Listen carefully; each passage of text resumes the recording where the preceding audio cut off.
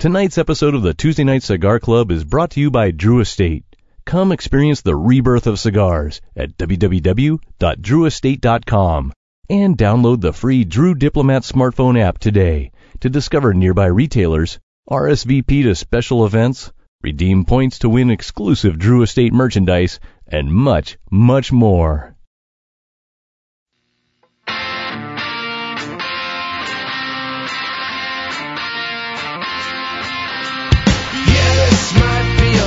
Mistake, but I'm having too much fun to wait. Flag her down when she comes back by. That one's yours and this one's mine. Bring another round. Bring another round. Bring another round. Bring another round. Bring another round. Bring another round. Bring another round.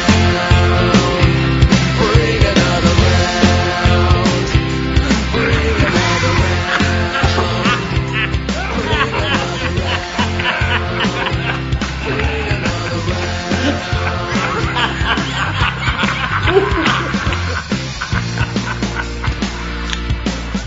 Here's the suckers. Good evening, brothers and sisters of the Leaf. Coming to you live once again from the corner of No Hope, it's the Tuesday Night Cigar Club podcast. Tonight the boys have a blast talking their way through the 1987 taekwondo and rock and roll oddity that is Miami Connection, while drinking a shit ton of Flor de Cana rum paired with a delicious Norteño cigar from Drew Estate's master blender Willie Herrera. And, get this, Willie himself will be dropping by the show to introduce the cigar. It's our big Miami episode, folks. Do. Can you feel it? Can you feel it in the air tonight? Of course you can. Do. So sit back, light 'em up, and enjoy the show.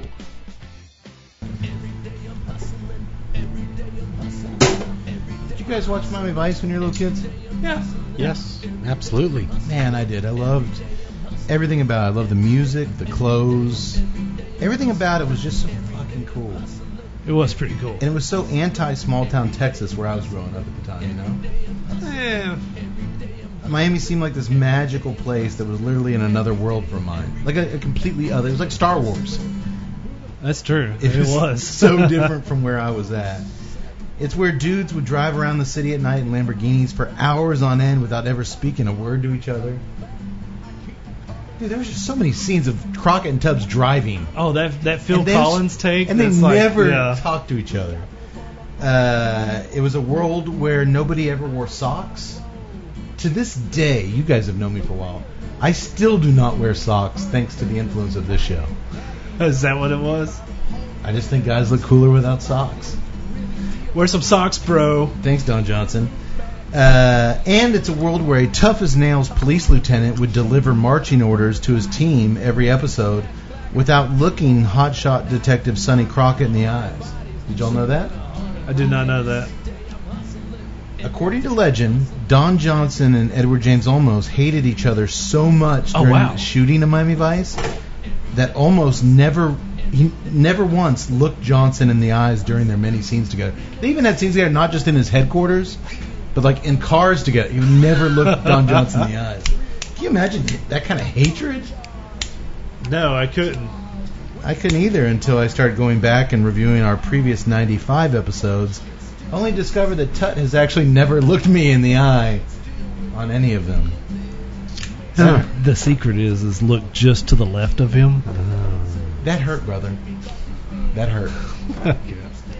I'm sorry. You may think I'm all hammer and nails. That I don't, when I get cut, it doesn't hurt. But you know what? I bleed just like the rest of your heroes, my man. Huh? Welcome, everybody, to the Tuesday Night Cigar Club, episode 96. Our very special Miami episode. I can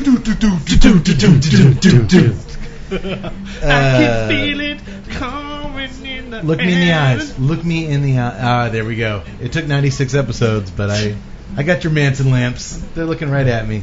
Pretty sure looked you in the eyes before. You think I'm going to go back 95? I looked at a lot of sampling, and you never looked me in the eyes. But you like. Well, you've always looked at hour 4 when the eyes are kind of crossed and just. We're always like.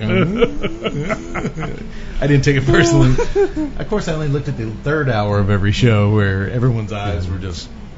All over the fucking place. Kept thinking I was looking at you. Maybe that was the third one of you that I was looking at. I was staring at you, Kate. It was just your third you. Pretty much. God, can you imagine a world where there's 3 of me? How awesome would that be? That's not the word I would have used. It's awesome. It's awesome. It's a nightmare I see every podcast. I should mention I moved to Florida actually in my early 20s for a brief period, and I learned the hard way. Nobody dresses like Miami Vice anymore.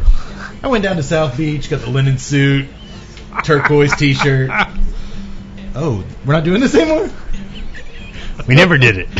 Yeah, exactly. We never, ever did that. Miami's actually kind of evolved since then. I did get some interesting propositions, though. I'll keep those to myself. Yeah. Folks, as we do every episode, tonight we're going to pair a premium cigar with some booze and a movie. But as a special treat, we're going to have on right now, like I'm literally going to cut to him right now, a very cool guest to introduce tonight's cigar and fill us in on all sorts of other exciting things. Boom, here goes. Joining us on Facebook Live on the Tuesday Night Cigar Club Facebook page, we are now joined by the one and only master blender for Drew Estate, Willie Herrera. Thanks for joining us, Willie. No, thank you for having me. What's up, everybody? Hello there. I was trying to think back, and my wife actually figured it out. We first met Willie, Tut. You were there? It was the first Cats Fest, which was like... That's right. 5 years. You hadn't been with Drew Estate that long, if I remember right. I think the Herrera Steli, the original, had just come out like a few months beforehand, maybe. So that would have been 2013. Yeah, I think that's right. So yeah, we first shook your hand there, and then we kind of watched your career take off over the next few years at Drew Estate. Like I said, eventually being appointed the master blender, and then last year we got a really cool experience with Drew Estate. We got to travel the country with you guys, going to all the barn smokers and documenting, all the different farms, all the different stations you guys put in. Spent a lot of time filming Willie, dropping knowledge on all the people. We'll get in a little bit more about the barn smokers later.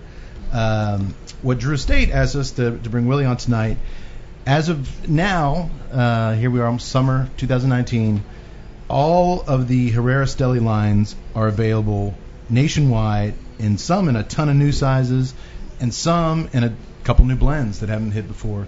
I think they maybe kind of squirted out there to meet some FDA stuff, but they were kind of like unicorns floating out there in the wild. But now everything is finally out there. Can you tell us a little bit? There were some name changes, I think, on 2 of the lines, and then 2 basically new lines introduced. Can you kind of give us a little bit of background on it? Well, the original Herrera Steli, we added the Habano to it to kind of differentiate it from the Maduro, which is the Herrera Brazil. So we basically have 4 lines now. You got the original Herrera Steli Habano, the Norteño, the Herrera Steli Brazil, and then you have the Herrera Steli Miami. The Miami got new sizes to complete the whole line. Initially, it was in a Corona size, limited thing. I believe we did 2,500 boxes. It was the third of the limited series that I had done up to that point. And when we decided to repackage everything, and how well that Corona did, we decided to go ahead and add the other 4 sizes, so you have the same 5 sizes across, all of the lines. And so, we added, the Lanza, the Toro, the Pyramid, the Robusto, and then the Corona. So you have, all 5 in all the different lines. And then we assign the colors to all the new lines. The Miami gets the black and gold, the Norteño stays the same. And the Brazil got that teal bluish color. That was a big thing when we were working with you guys filming at IPCPR in Vegas, was kind of the rebranding of Herrera Esteli and getting that unified look among the different brands. I'm curious, do you have any say, like you're talking about the brand colors, going with the black and gold for the Miami, and now we're smoking Norteños tonight, that kind of dark olive green that's kind of just become synonymous with Norteño.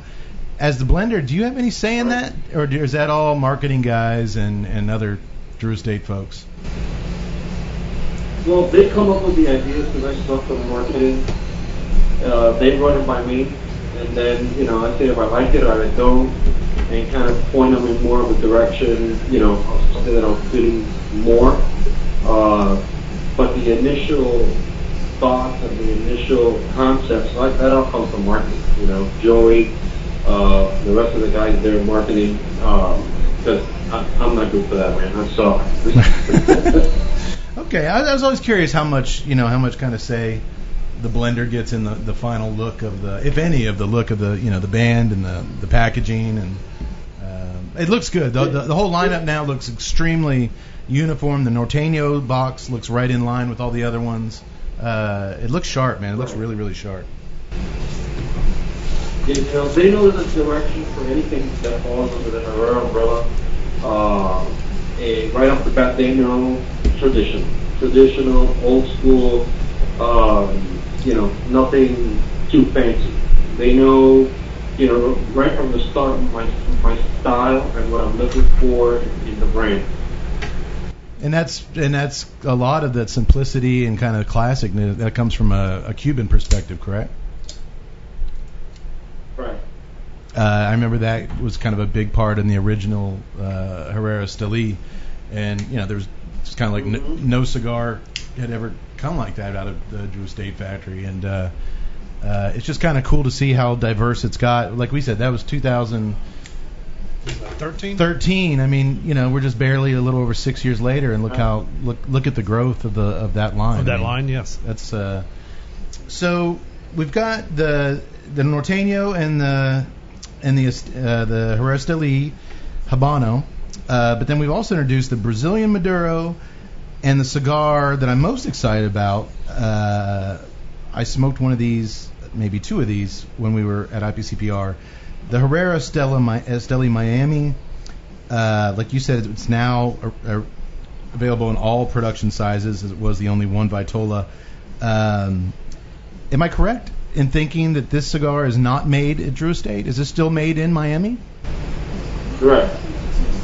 The initial idea was to do a totally new and different limited release, because up to that point it was special size within an existing line, existing blend. And then what we did with that one was I blended a special. It was a different blend blended with the tobacco that we have in the factory in Miami. And so when we expanded to the full line to do all 5 sizes, they all continued to come out of Miami, and same blend as that Corona. I do get a lot of questions of people, one, because of the different color band, and two, because of the wrapper is slightly darker than the original one. And a lot of people ask if it's the same cigar, and it is. Initially, this was the priming that I was supposed or looking for when we did that release, but there was just none out there. And when we came around to make a full line, I was able to secure enough of the wrapper that I did want initially. And so that's why you see it a little bit darker than the original one. It's a little bit richer, a little bit spicier than the original ones. But it's all the same blend, same tobaccos. Okay. I remember the ones that I had in Vegas. It was just really nice leather and cedar. I kind of smoked a bunch of powerhouses. Seems like every cigar these days wants to just kick you in the balls with spice, just till you can't C Straight, and it was just a really smooth, leathery. The spice was there, but it was really kind of a refined, just a really refined smoke that I quickly went and grabbed another one before they were all gone. So I'm really excited for folks to get their hands on that one. Barn Smokers. Y'all's first one is this weekend, right? Yeah, man. First one's coming up this weekend. Yeah, I feel bad. We're gonna miss Florida, but I'm being told we'll be there for the rest of them. So I don't know how you guys will manage to do them without us, but do your best. It's gonna be hard. It's difficult. I don't know how you'll be able to talk without giant cameras and microphones shoved up your ass. You'll manage. You'll manage. But no, folks, going to the Barn Smokers, like I said, it's an education. If you're interested at all in what goes into premium cigars from point A to point Z, you're going to get questions answered from about point A to a point M or N or OP, somewhere in there, from the seed to fermentation, to talking to Willie, the blender, about what happens once the tobacco is brought back to Nicaragua. You're going to get to talk to the farmers. I mean, it's just an experience like no other. I'm curious, do you have a favorite barn smoker? Are you allowed to say? They're all super cool. They're all fun. But I would say that the Louisiana and the Kentucky are probably, I want to say, my favorite. And it's not because it's better than any of the other ones, but it's so different from all the other ones. The Kentucky with that experience of the fire curing and the tobacco in the barn, getting smoked. And with the Louisiana one, having the opportunity to see how they process that Perique tobacco and how that's the same process that they apply to the Kentucky tobacco, it's just very, very unique for both of those. They're fascinating. I think those are the two kind of it's hard to wrap your mind around as far as Kentucky and that fire curing process. I think we all smelled like fire-cured cigars for about 2 weeks afterwards. Hey, quick question, Willie. We got someone asking, are you going to be at the Strasburg Barn Smoker this year? At the what? At the Strasburg Barn Smoker? I don't know what that means. I think that's Pennsylvania. Oh, is that Pennsylvania? That's Pennsylvania, yeah. Oh, okay. I don't even know the towns that we were in. Yeah, Strasburg was Pennsylvania. Me neither. I know them as the Pennsylvania Barn Smoker. Yeah, there you go. Yeah, that's the way it was. You gonna be in Pennsylvania? I'll be in all of them, yeah. Yeah, he'll be at all of them. Man, I gotta tell you, Pennsylvania was my personal favorite. Just the uniqueness of watching some of those old school techniques. You had the Amish workers climbing like a spider monkey up in that barn. And the way they hung the tobacco and you little things you never think about is shade, sun coming in from this part of the barn. You want to get the shadows on this part of the tobacco, and then they switched out the basements. It was just fascinating. And beautiful. It's a beautiful farm. I like how all the different barn smokers had an identity of their own, to where it was like you're covering the same kind of things with just some different techniques, but each area was so different. Like the Florida technique was so different from the Pennsylvania technique, which was so different from Kentucky. I mean, it was really kind of neat just to see how you would think, you just roll a cigar, grow some tobacco, roll some cigars, and it's not that at all. It was just really kind of cool to hear everybody touch on all the different aspects within these regions. Yeah. Also, was it Pennsylvania where you did the seminar with the Yuengling blender, master brewer from Yuengling? I believe so. I think so. Yeah, that was a good. That was a really good seminar where Willie and I believe his name's Mark Seaman. Yeah, that's right. They kind of went back and forth on the similarities and the differences between choosing tobaccos and choosing hops. The method of creating different blends of beer and different cigars. It was a really fascinating seminar, listening to kind of both sides of the beer and the. That's what we do here. We drink and we smoke. It's fascinating. It's a hard life, man. Life. So one last question about Pennsylvania. You handed out to everyone that was there a test. It was an unfinished Undercrown blend that you were working on that wasn't quite. You hadn't quite figured it out yet, but I loved it. I thought it was really different than anything in the other. Has that gotten any traction? Is it still in the laboratory? And I'm still not happy with it. Okay. I'm still, playing around with it and trying to get to something that I love, Do you I don't like bringing out cigars that are just, okay, it's all right, that's, one of the biggest reasons why there's such a delay with the legal anniversary and the H99. It took so long for me to get it to, I loved it, that then the growing season had passed for them to grow that new tobacco that we were using.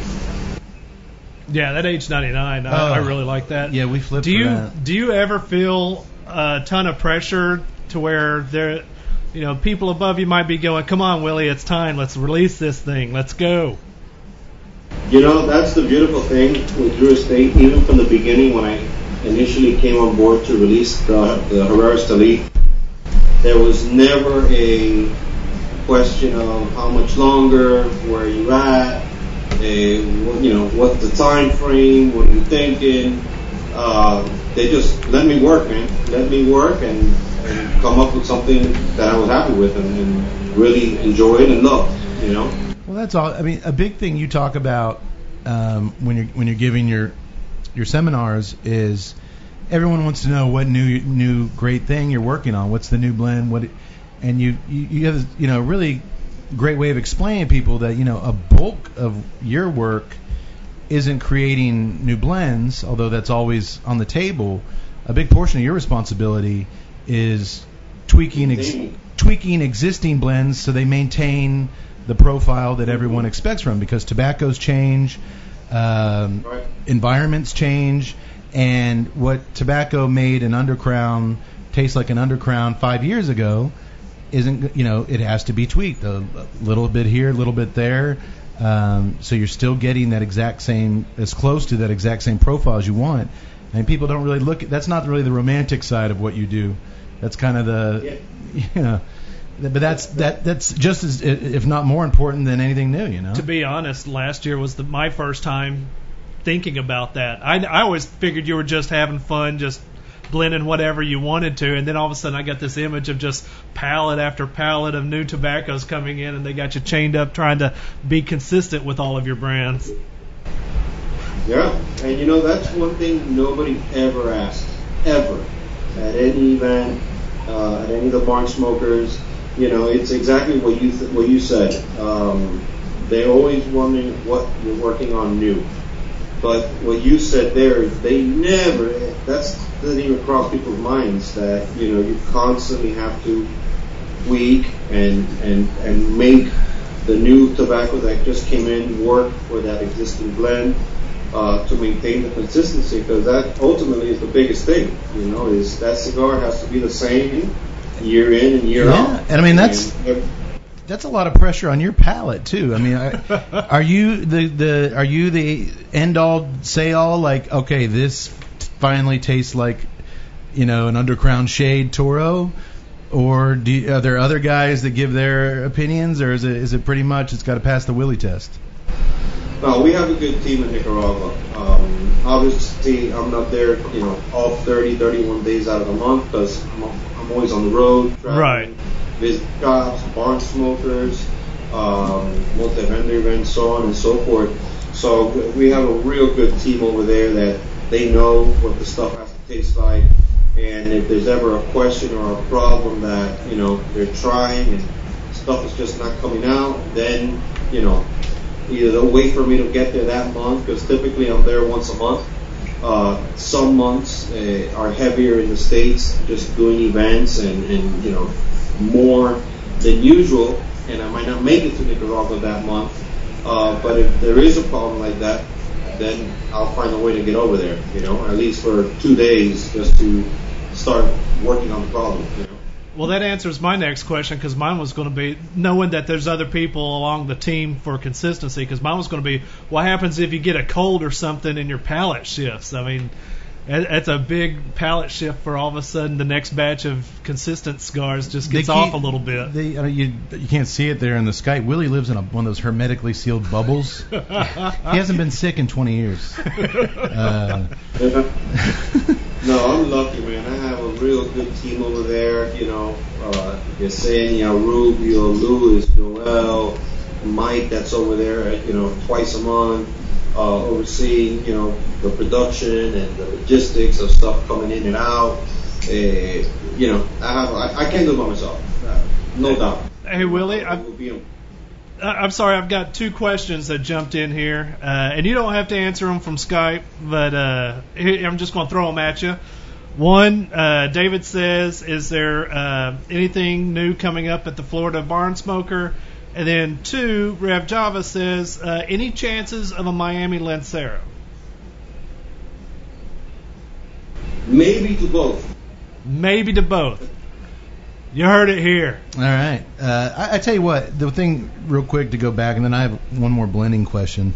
But no, the Herrera Steli line now kind of has something for everybody. And I want people to check out that Miami because I think it's really interesting. And I'm with Rev. I'd like to try Lancero in that. Oh, yeah. You know, for what it's worth. I think that's a good call. My question, going back to the blending real quick, when you are... And I like I said, we're there for every barn smoker. I never heard this question. I was always hoping somebody would answer it, but I'm the paid help. Now you're on the hot seat. I didn't think it was my place to speak up.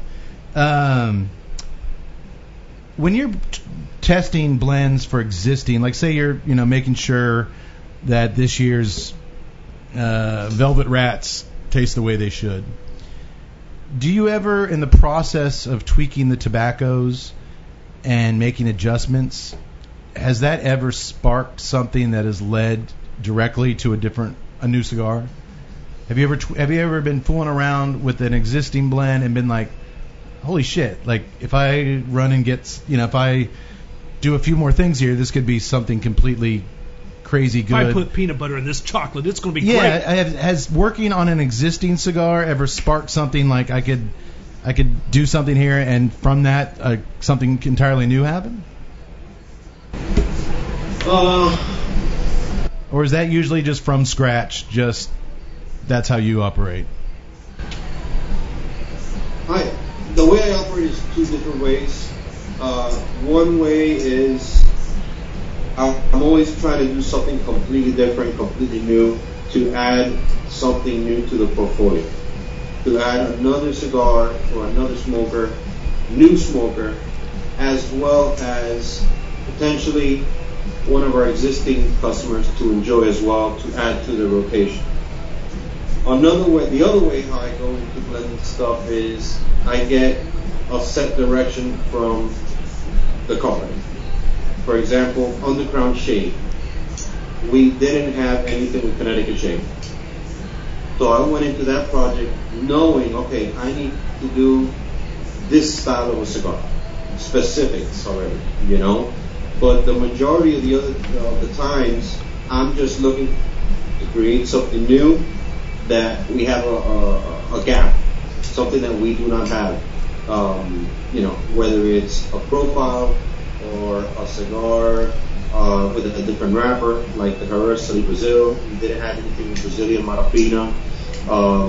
The Mexican, the Norteño, box press. We didn't have anything box press. So I'm always looking for something different. The sun-grown on the crown. We didn't have anything with Sumatra sun-grown. So it's always looking for a gap and something new to bring out to the customers. It's not to say that I won't work on other cigars using existing wrappers,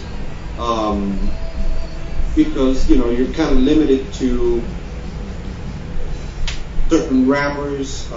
Sometimes you have preference over certain wrappers, but at the end of the day, you have to look at what's available. Sure. And what you could consistently get to have a full line, to produce. So are there some wrappers that I like that, you know, are more difficult or more costly, or just the yields aren't there? Yeah. And have I worked on stuff with that? Yeah. Are they going to come out? Probably not as a regular production line. Right. Maybe as, you know, something limited, or maybe under the Unigos, something that's, you know, a lot more limited. But, you know, the bottom line is I'm always looking for something new to add. Okay. What just off the top of my head, it's Willie Herrera's birthday. You're going out for a nice dinner with the wife. What is, you got a favorite Drew Estate cigar? One cigar you're gonna throw in your pocket and smoke later that night, or are they all? You're on the hot seat. I'm always gonna throw a Restauranti Lonsdale, okay, the original, because that's the one cigar for me that no matter when or where, time of day, it always gives me what I want. Yeah, I love that Lonsdale. I'm a big fan of the Norteño Lonsdale. I'm a big fan of the Norteño line. I'm excited about doing Norteño tonight. I'm going to let Willie introduce that in a minute. What's your favorite Drew Estate cigar? You're on the hot seat.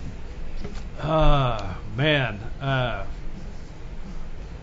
used to always say the Privada 9, but I've probably smoked more of the Norteños in the last year than I have of the 9s. Yeah. What about you?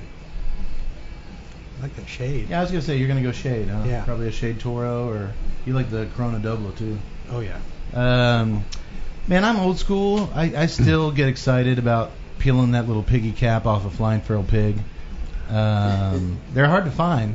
They're still not in abundance. But I gotta tell you, I'm not a huge sun-grown guy, but I'm shocked at how many of the underground sun-grown. I really love that cigar. Yeah. That cigar, it made our top 10, I think, 2 years ago, maybe, when it first came out, and I was blown away by just how creamy and just the different flavors in that cigar. Well done. That sun-grown really came out of nowhere, and I didn't even know there was kind of a missing. I thought, Underground Maduro, shade, man, they got it covered. And that's really a testament to your blending style, is that all of those cigars have very different profiles, and it's not like something that I hear so many blenders like, well, I blend to my taste, and that's all that they blend to. To me, there's a lot of science in trying to go for specific profiles if you're not used to tasting that profile naturally or natively. So the fact that all of those are really good cigars, I think that kind of is a testament. He's good at what he does. Yeah, that's why he's there. That's why you're there. Man. I just fun with it, and I enjoy smoking all kinds of different cigars. So I'm always looking to make something so I don't have to go out and buy something else. So I might as well have my own, Yeah, no doubt. And, whether it's, with something new or something I've never worked with, at the end of the day, it's got to be a cigar that I'm really, really happy with, And so that means you're never going to see a cigar out there that I won't smoke. That's me, That's my belief. If I can't smoke it, I'm not gonna release a cigar that I'm not gonna smoke.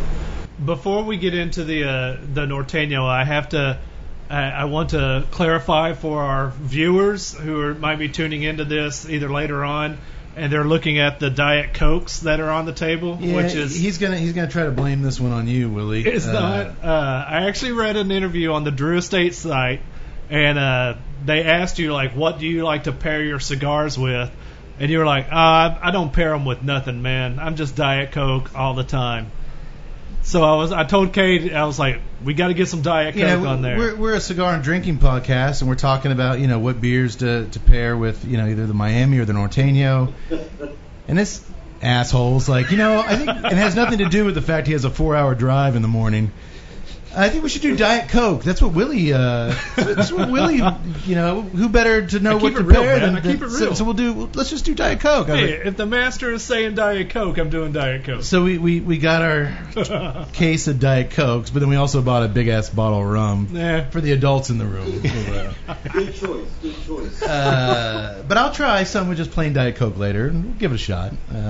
I'm all about new experiences. All right. Willie, if you wouldn't mind introducing tonight, we are smoking, it's the new name, the Herrera Esteli Norteño. Tonight, Willie, we're smoking, I'll give you the size, and then you can give us wrapper, binder, filler, and a little background on where the name Norteño came from. We're smoking the 6x50 Toro tonight. Okay. We've been smoking while we're talking. We got a little pregame smoke. We're smoking right now I love these little suckers, the Corona Extra. It's a 4 3/4 by 48, and it's a great little short smoke. Yeah, it is. But the big show tonight will be the Toro. I'll turn it over to you, Willie. So, Mexican San Andres wrapper, Honduran Criollo binder, all Nicaraguan fillers. Okay. And Esteli in Jalapa, is that right? It's Esteli and Jalapa. Okay. Yep. And where'd the name Norteño come from? So Norteño means northerner in Spanish. And the people from Managua, which is, in the southern part of the country, consider people in Esteli, and north of there, they call them Norteños, northerners. And then I'm a northerner there. I'm not from that country. So I figured, man, I like the name. It sounds cool and it makes sense, and I went with it. Like I said, it's become one of the most smoked cigars in the Tuesday Night Cigar Club. The band has become, that green background with that little bird. It's over a very short period of time, it has become a very iconic label. Which, if the smoke was no good, I don't care how good the it'd be an iconic label for a no good cigar. It'd be an iconic label that we had for a year or two, and then it would be somewhere else. But man, this cigar. The story with the little bird. Yeah, is that the? Go ahead. I assumed it was like the national bird or something. Right, that's the national bird of Nicaragua, and it's basically the translation, because you're not going to understand in Spanish, is cliff guardian. Is what the bird is called, a guardabarranco. A cliff guardian, okay. Yeah, because they set their nests and everything on the cliffs on the side of the mountains, and that's where they nest. And that's how they got their name, I guess. I don't know. Now, I've always wondered, the bird has these two giant set of balls hanging off of it. Are those berries? I think those are tail feathers. Those are feathers. I'm just kidding. I knew they weren't balls. I don't think so. I don't think so. It's easily one of my top 3 Drew Estate smokes. I smoked the hell out of them. I'm excited to finally feature it on. I've been wanting to feature these on the show for a while. So, first of all, folks, I'm sorry. That bird. Have you seen the picture of that bird? No. Oh man, it's probably the most beautiful bird I've ever seen. Well, now I'm gonna have to look it up. Yeah, I was about to say, now I'm gonna have to look it up and put it up on the podcast. Beautiful, that bird, man. Okay. And it guards the cliffs, of which there are many in Nicaragua. There's a few. Okay. Well, I want to say this before we cut Willie loose. I know he's a busy man. Go out there and sample the entire Herrera. Now that it's out there in every size you could possibly want, go out there, sample one of each of all the Herrera Estelis. I guarantee you'll find something that fits your profile. I think you'll find a couple. From the original Herrera Esteli on this end to the Norteño. Would you put the Brazilian Maduro at the other side of the spectrum as far as full-bodied, full strength? I actually have only smoked, I think, one, so I don't really feel qualified to. Would you put it beyond the Norteño as far as kick? No. Okay. I would put it just under it. I would probably put the Miami above the Brazil. Okay. Oh, okay. The Norteño probably would be the strongest. Underneath that, the Miami. Underneath that, Brazil. And then the Habano. The original. Okay. Well, folks, get out there. They're in your Drew Diplomat retailers. You can find them, soak them in. We've got some comments that have been coming in. We do have a really cool piece of artwork, a hand-painted Norteño canvas from Subculture Studios. When this episode airs in its entirety, we will announce the winner. So watch that episode. We're going to go back and do our magic and find a winner. It might be me. No, it's not you. No. It's a beautiful. It's a beautiful piece. I know. It would look really nice. No. Okay. And it's not going to be awarded to Cat Maid or anything like that. None of my pseudonyms. Non-Ron Mexico or Marty Coleslaw is not going to win this. Marty either. Coleslaw or anything. Okay. So one of you guys will get it, and Joe Grow will make sure it does not get sent to Texas. How's that? Willie, man, I really appreciate you sitting down with us. I'm excited. I guess we'll see you hopefully in Pennsylvania. We'll be the next Barn Smoker after this one. Yes. Unless they realize that they really don't need us. And what the hell are we bringing those guys here for anyway? Or as JD said, a bunch of numbnuts. Yeah, you know what? Something was missing from this. Those 3 numbnuts. Oh, yeah, a bunch of cows. No, kick ass in Florida, man. Yeah, have a kick-ass time in Florida. Everyone who's going, we're jealous. Jeff's farm is just amazing.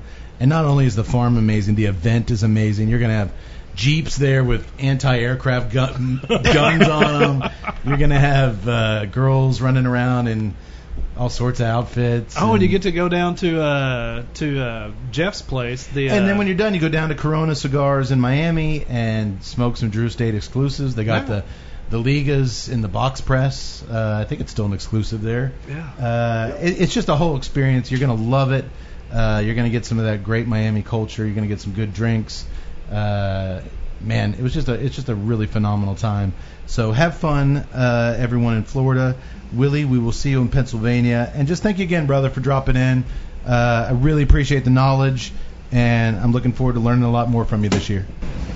Sounds good, man. I'll see you in PA. All right, brother. Have a good night, man. Appreciate you. Well, thank you, Willie Herrera, for joining us. A very important man joining a very important podcast. It was a meeting of titans that was overdue. We've talked to Willie a lot at the Barn Smokers, but I think we filmed the shit out of him in Vegas. Yes. I think he was really tired of talking to us. But it was about time we talked on our terms, having some drinks and having some fun. Thank you, Willie. He told you everything you need to know about the cigar, so Cody, tell us a little bit about what we're drinking tonight. Diet Coke.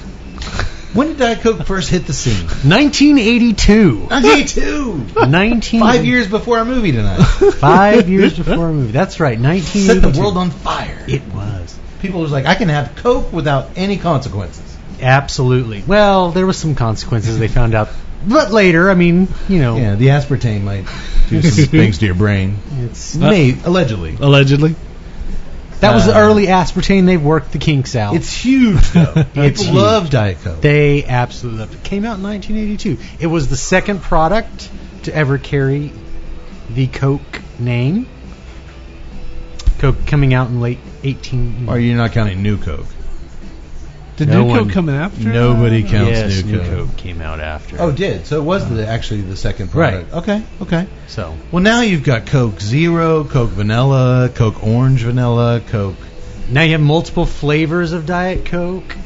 Yes, that's true, too. Lime and... Orange Just and hearing all this strawberry. stuff about Diet Coke makes me ashamed. As I said so during sorry. the Willie interview, I'm so sorry. We're drinking Diet Coke tonight because Tut has a long drive in the morning and didn't want to... No.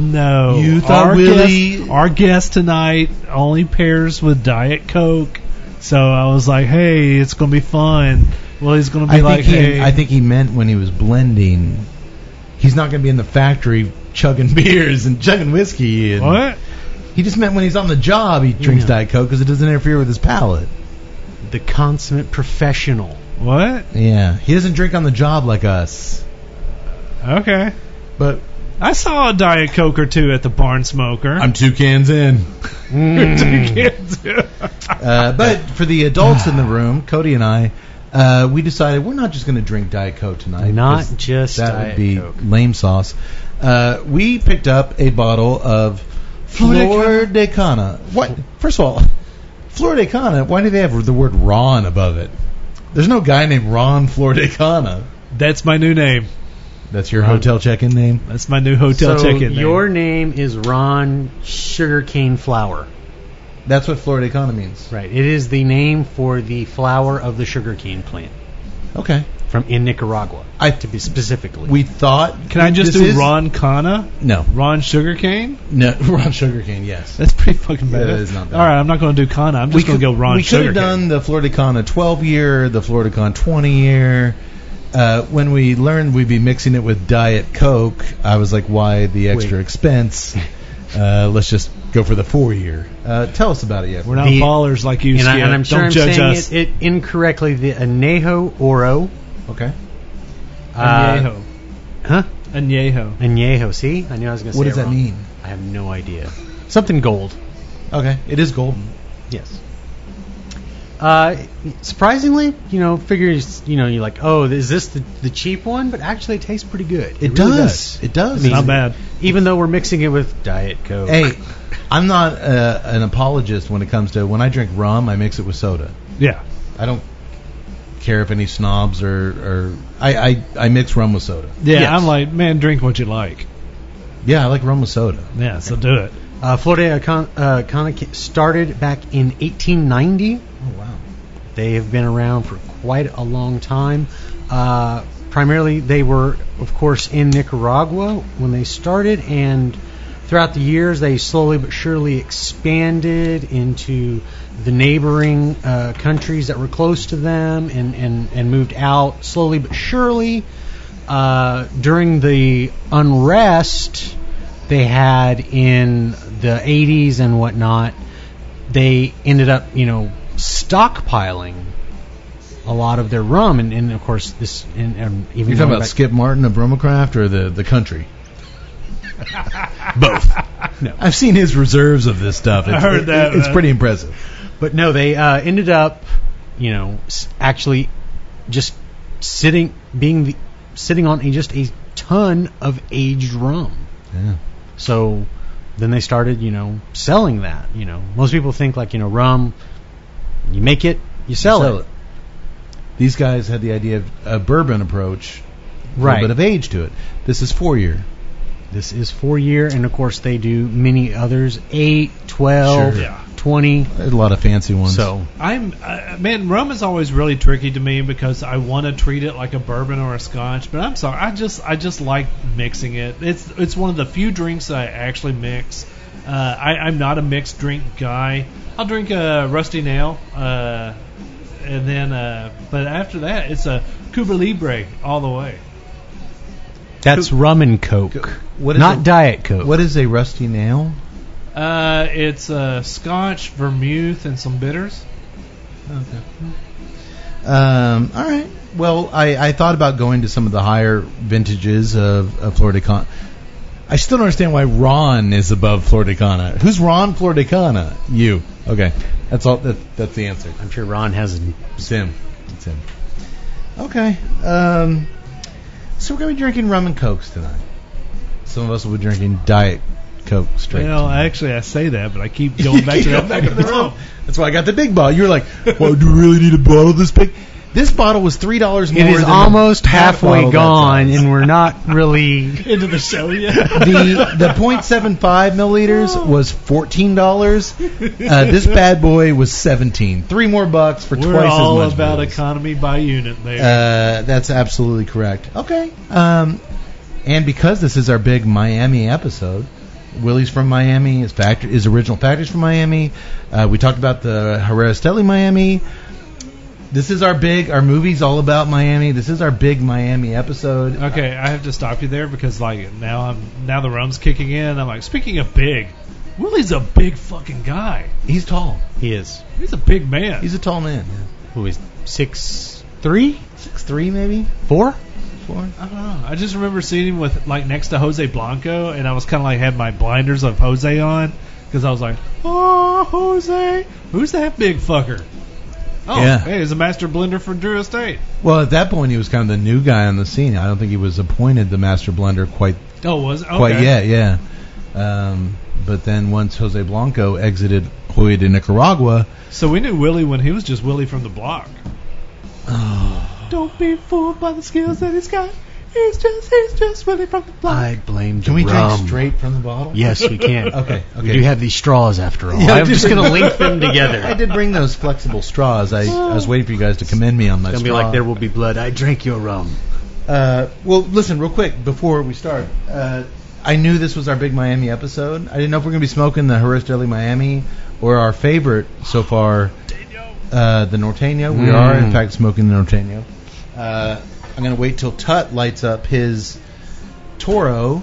I've been hanging on to that little petite that we had before. Oh my goodness, what is that? We found at our liquor store, which until they start paying us, I'm not going to mention their name, where we get all of our beer for the show. They actually should. And they should. Dude, why can't we do a sponsorship? Well, talk to them. You're the one that gets it all. I don't like talking to people. What is this? This is the Miami Vice Twisted Shots. 2 great flavors in a twisted shot. Give them the shot. Give them the shot. What's in the shot? Give them the shot. Strawberry daiquiri vodka with natural and artificial flavors. Like we can talk. We're drinking Diet Coke. And What? certified colors. Certified? They're certified by top men. Which men? Oh, the top men. Oh, there's also pina colada rum vodka cream with natural and more artificial colors. I'm going to be honest, I can see nothing wrong with this. Miami Vice shots. Who's doing one with me? I totally see everything wrong. I'll do one with you. You know that. Damn right you will. But I'm not going to like Look, it. half is something and half is something else.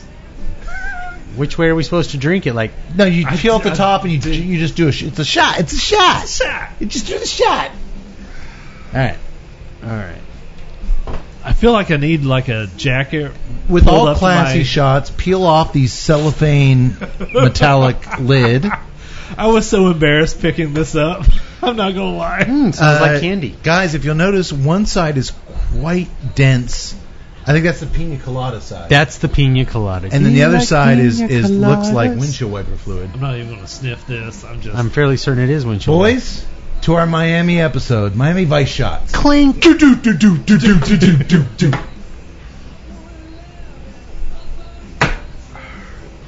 That tasted like candy. Very cotton candy presents. That pretty much There's was. one left. We'll see about halfway through the show who gets it. I'm detecting. I'm picking up notes of shame. We're great yet? I'm picking up notes. It's coming. It's Picking coming. up notes of Woo Girl. Woo! Okay. We've done our Miami Vice shots. We have poured our rum and cokes. So naturally, we're going to be doing the Miami Vice movie, right? No, because that was terrible. I love Michael Mann as a filmmaker, but We're going to do the movie Bad Boys that was set in Miami. no, we're not. Okay. You know I don't watch Will Smith movies. Okay. I originally, I got to do a Florida cigar. I originally wanted to do. There's a great movie by Larry Clark called Bully, which is about a bunch of Florida high school kids. I think I've heard of it. Oh my! It's a really intense, heavy, wonderful movie. So obviously I passed on it. That's not what we do. It was just a cinema. It was a cinema gym. We don't do that here. We don't do that.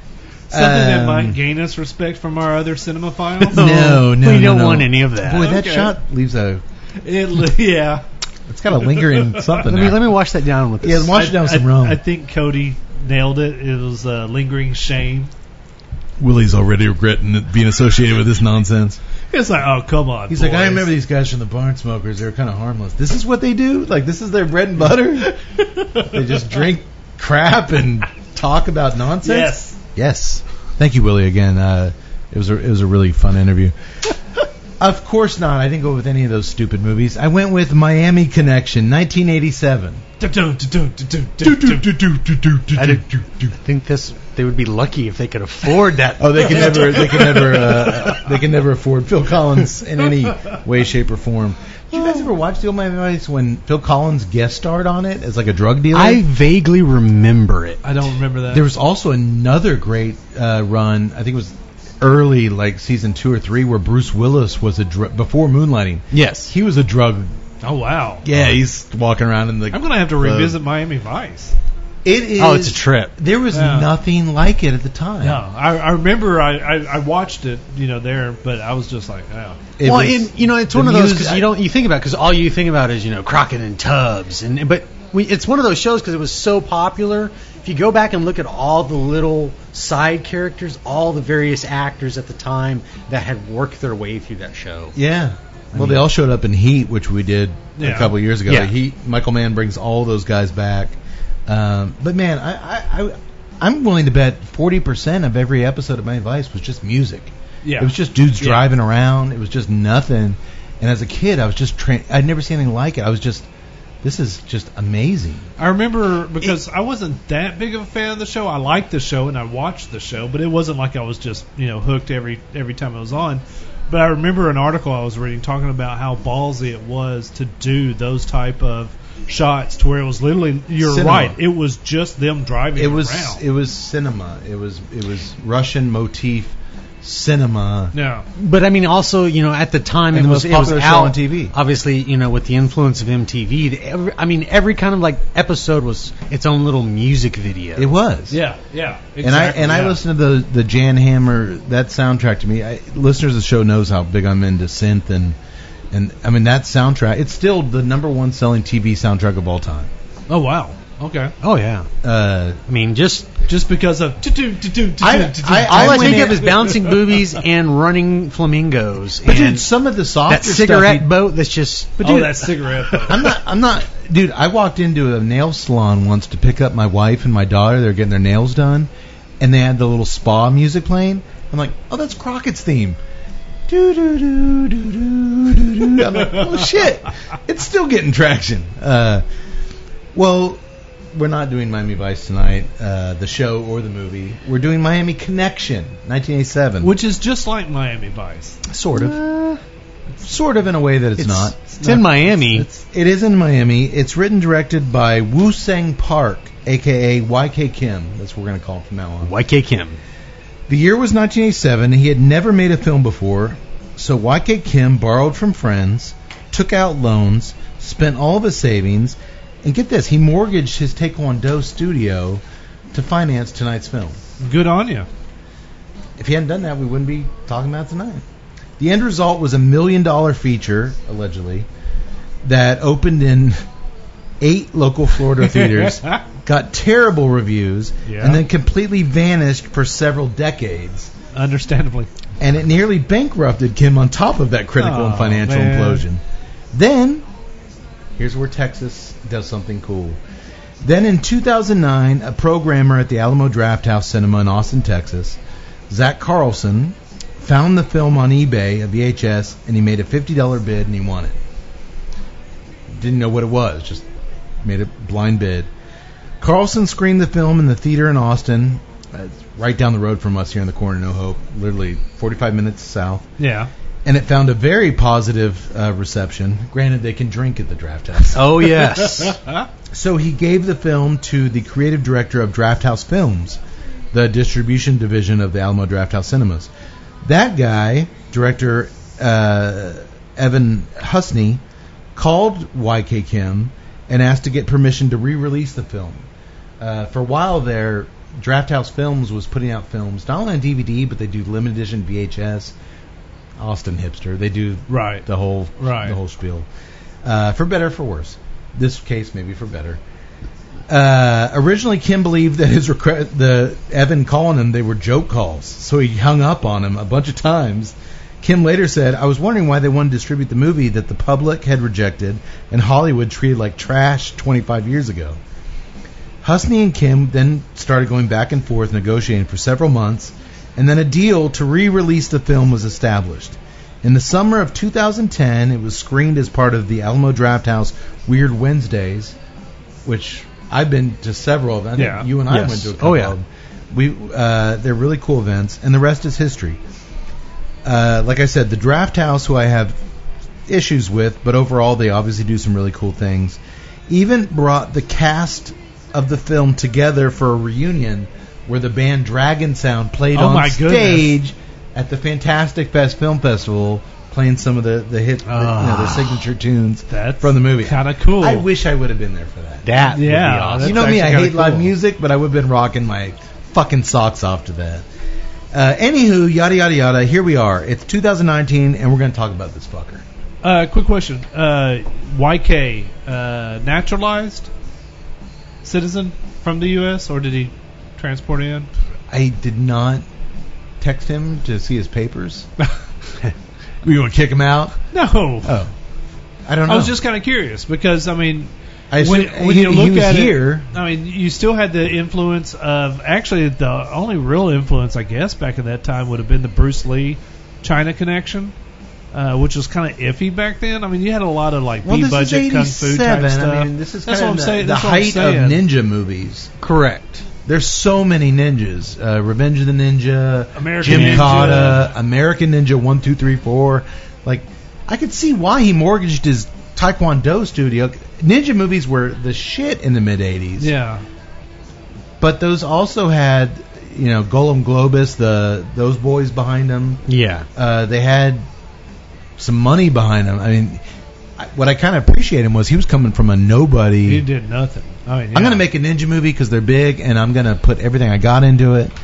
And while the results might be mixed, you got to respect putting your the balls. Moxie, man. You He got put to the balls respect on the table. putting your balls on the fucking But, table. That's exactly and this what he is one of did. those things where, like, you said, it at the time it got nowhere, and then you show it again here 10 years ago, and people love it. Yeah.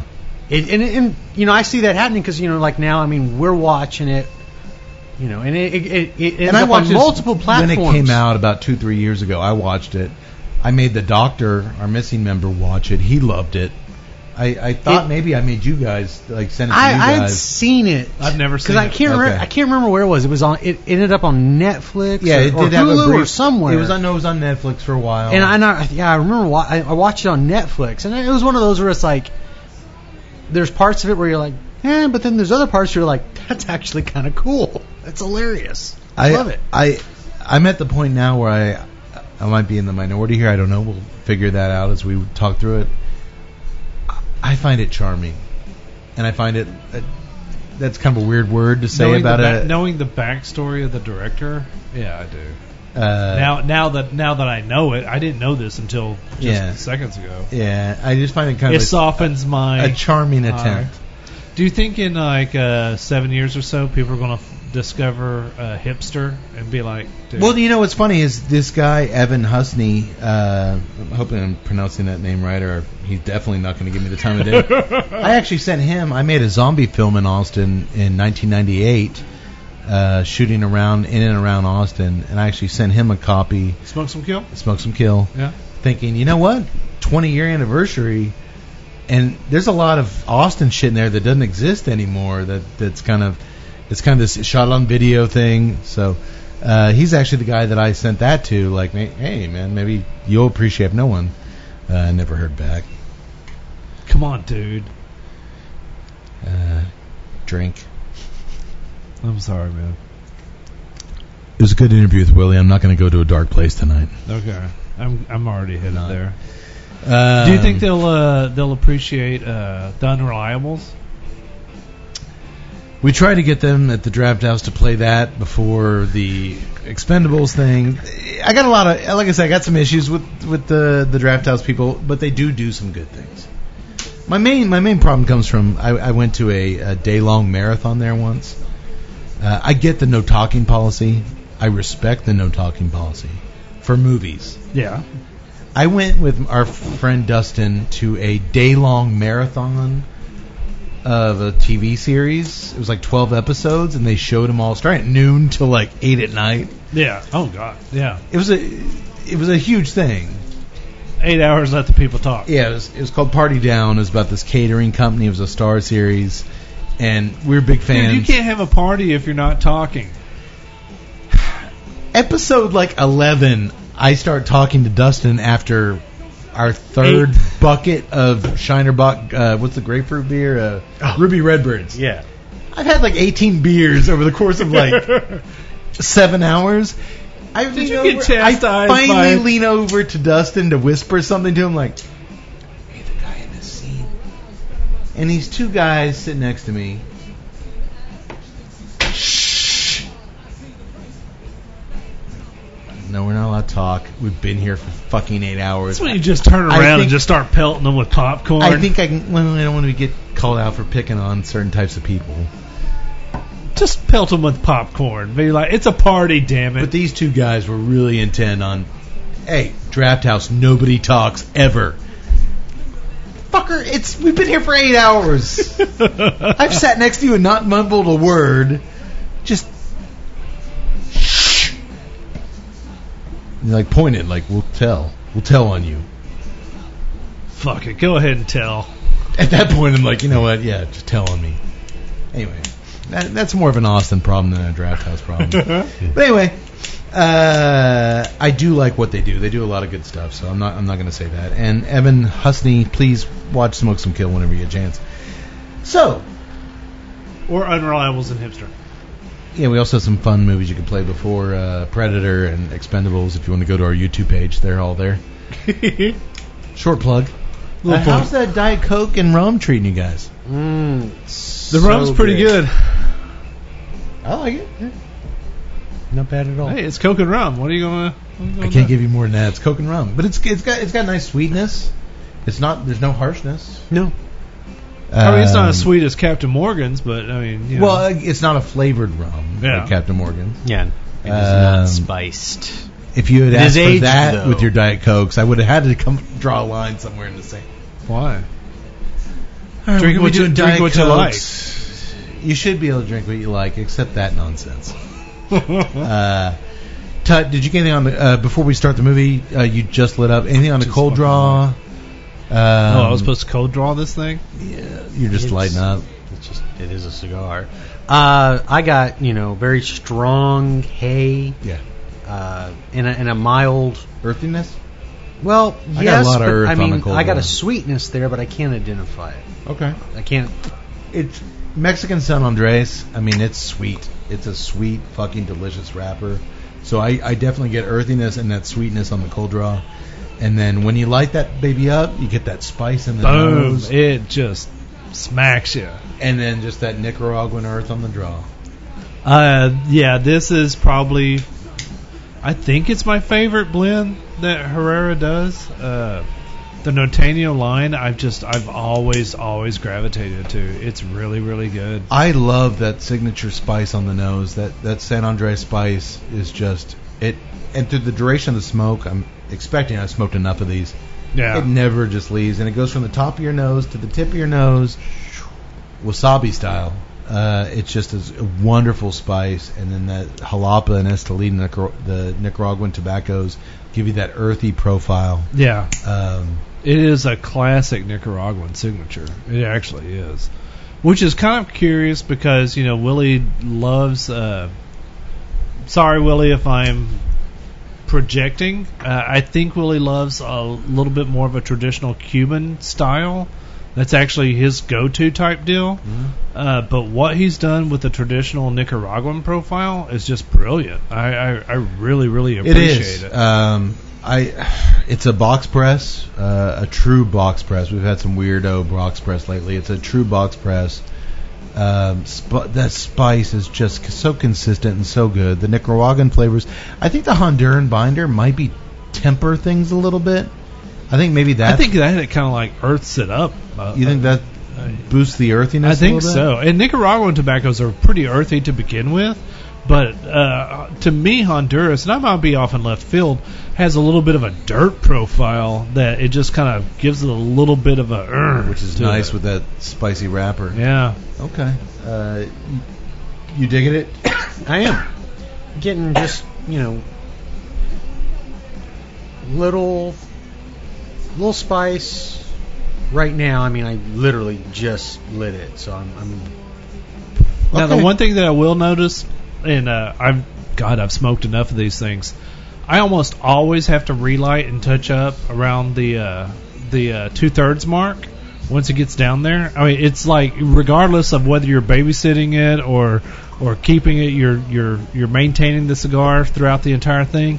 Regardless of how active you are on it, it almost always goes out at that 2/3 mark. Okay. But for something that is this flavorful, this full body, and I just love it so much, I don't care about it. I think that it's an easy price to pay. If it doesn't interfere with your smoking experience, why would you? Yeah. Let us know if this one does the same. Like I said, we're smoking the Toro tonight. I will come back to it. This is the first time I can really remember us featuring a cigar that we smoke a lot of. Yeah. Usually it's a first impression or like, yeah, I've had one of these. Nah, we smoked a lot of these. Yeah. And that's kind of maybe why we should be featuring it, because we endorse it. Yeah, no doubt. No doubt. All right. Miami Connection, 1987. You ready, boys? Take me back. Let's do it.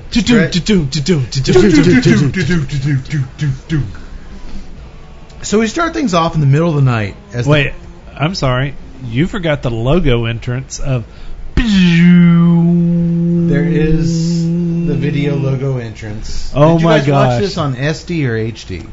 HDX. I don't know what HDX You paid the means extra $1 for that? I guess so. I actually paid less. I paid $2.99 on Vudu for the SD because I'm like, I want to watch this like I'm watching a VHS tape. I don't. Oh, but even the upscale of it still had all the grain, all the film inaccuracies. Okay, good. That's good to know. The VHS or the maybe there original was a fog on my television. It tried to squeegee. The original logo comes up for the distribution company, and then a caption comes up in quotes, "Somewhere in Miami."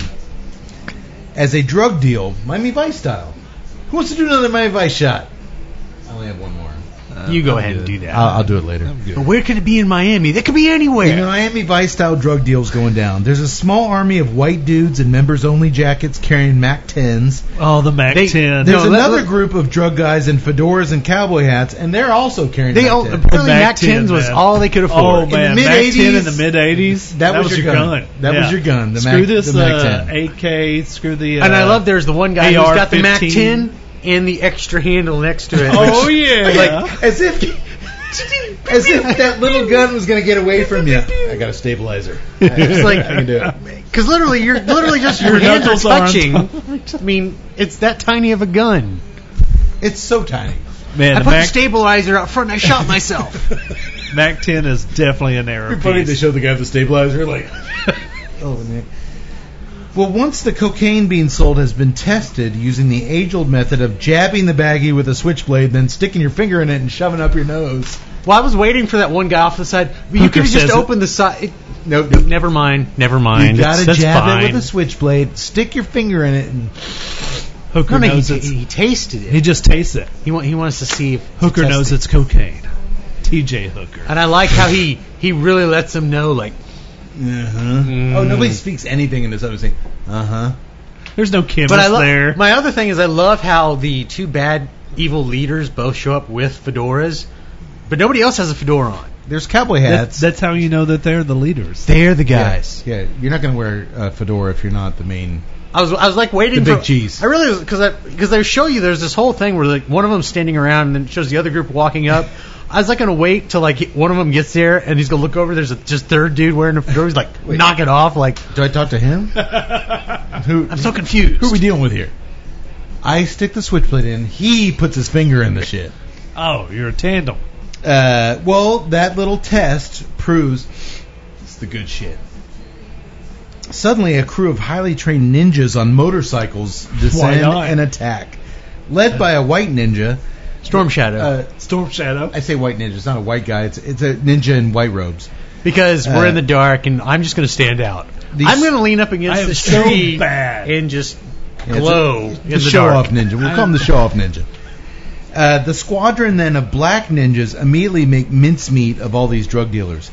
Ninja stars to the throat. They hack off limbs with their swords. Some bad guys fight back. It was surprising how many of these white guys in members only jackets knew karate. They're doing high kicks. Well, they're like grabbing shields and like. My favorite is there's a guy like right when And the they all do ninjas this. attack. Before they grab his shield or do anything, they do this. Hi-ya! They all do the hi-ya. That's how you know they're karate experts. But there's a guy. I don't know who this guy was. I don't know why he did it. But ninjas attack. He jumps up on the table. Like, just that was his go-to move. I'm going to jump up on the table and start shooting. Shouldn't you have, like, gotten behind something No, or these guys- flipped the table over? You got a Mac 10, you're fearless. Exactly. Apparently man. so, but I'm like, first thing I'm going to do is make myself as big a visible target as possible. I was waiting. I saw him jump up. I was expecting him, like, ninja be like, well, all right. Well, here's the thing. Despite these guys portraying some hi-ya, the ninjas make mincemeat of these fools. I mean, literally, one dude gets chopped in the skull with the sword. Like, the dude doesn't even he doesn't kill him. He just, chops his skull. These guys can hi-ya as much as they want. The white dudes and I think the other guys are Cuban, I'm guessing. It's Miami. The guys selling the coke are Cuban. Their blood is quickly splattered everywhere that night on the docks. If it's the 80s, they're Colombian. You think so?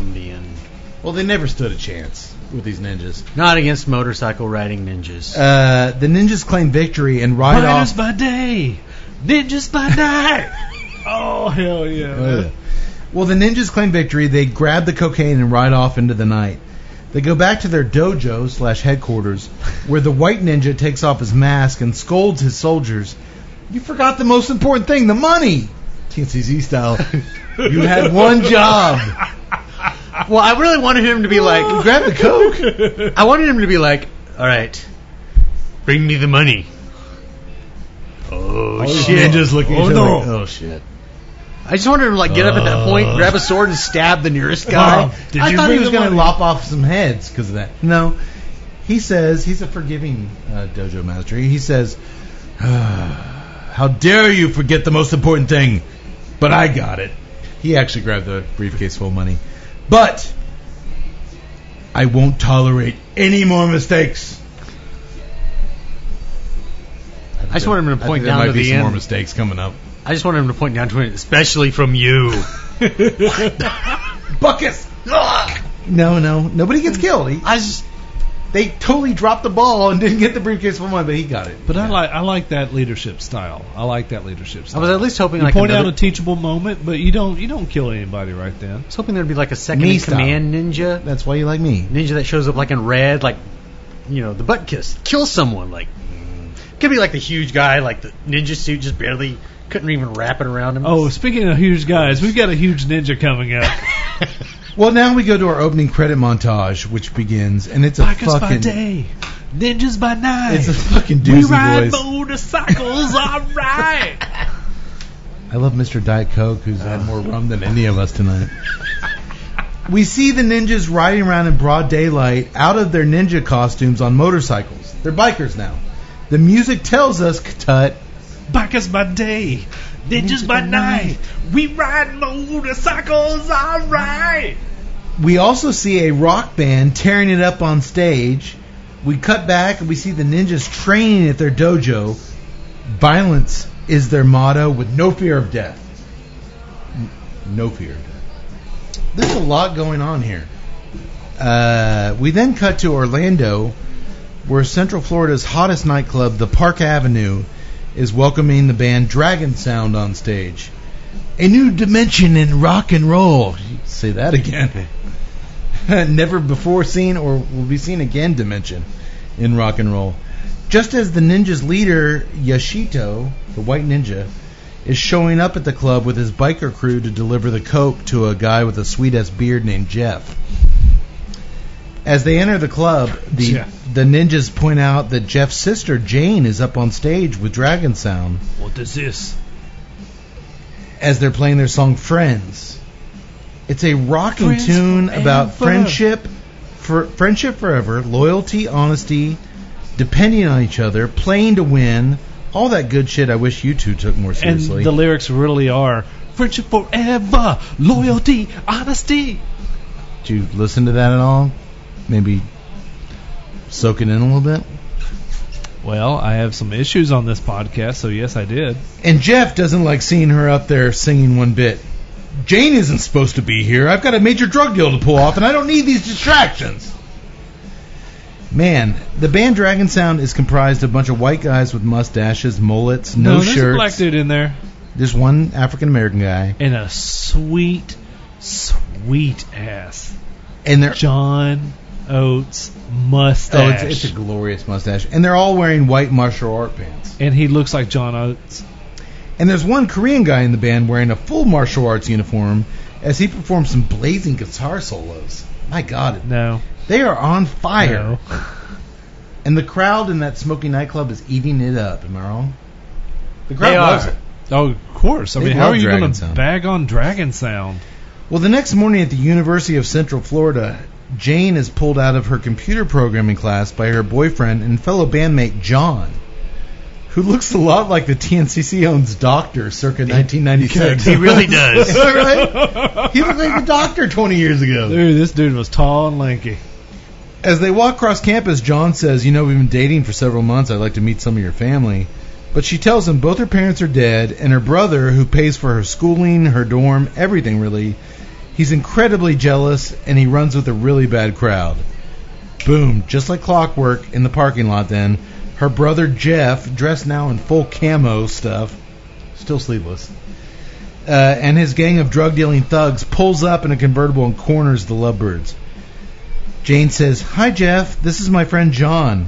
Where'd you find this son of a bitch?" Oh, my God. And it's like not even nice. He's just yelling right off the bat. "Where'd you find this son of a bitch?" What the fuck? Uh-oh. "He's just a friend," Jane says, which angers Jeff big time. A friend? He high kicks John to the ground. Kicks him right in the face. "How can you go out with this piece of shit?" And all his minions start cheering him on. Jeff is not a fan of John. No.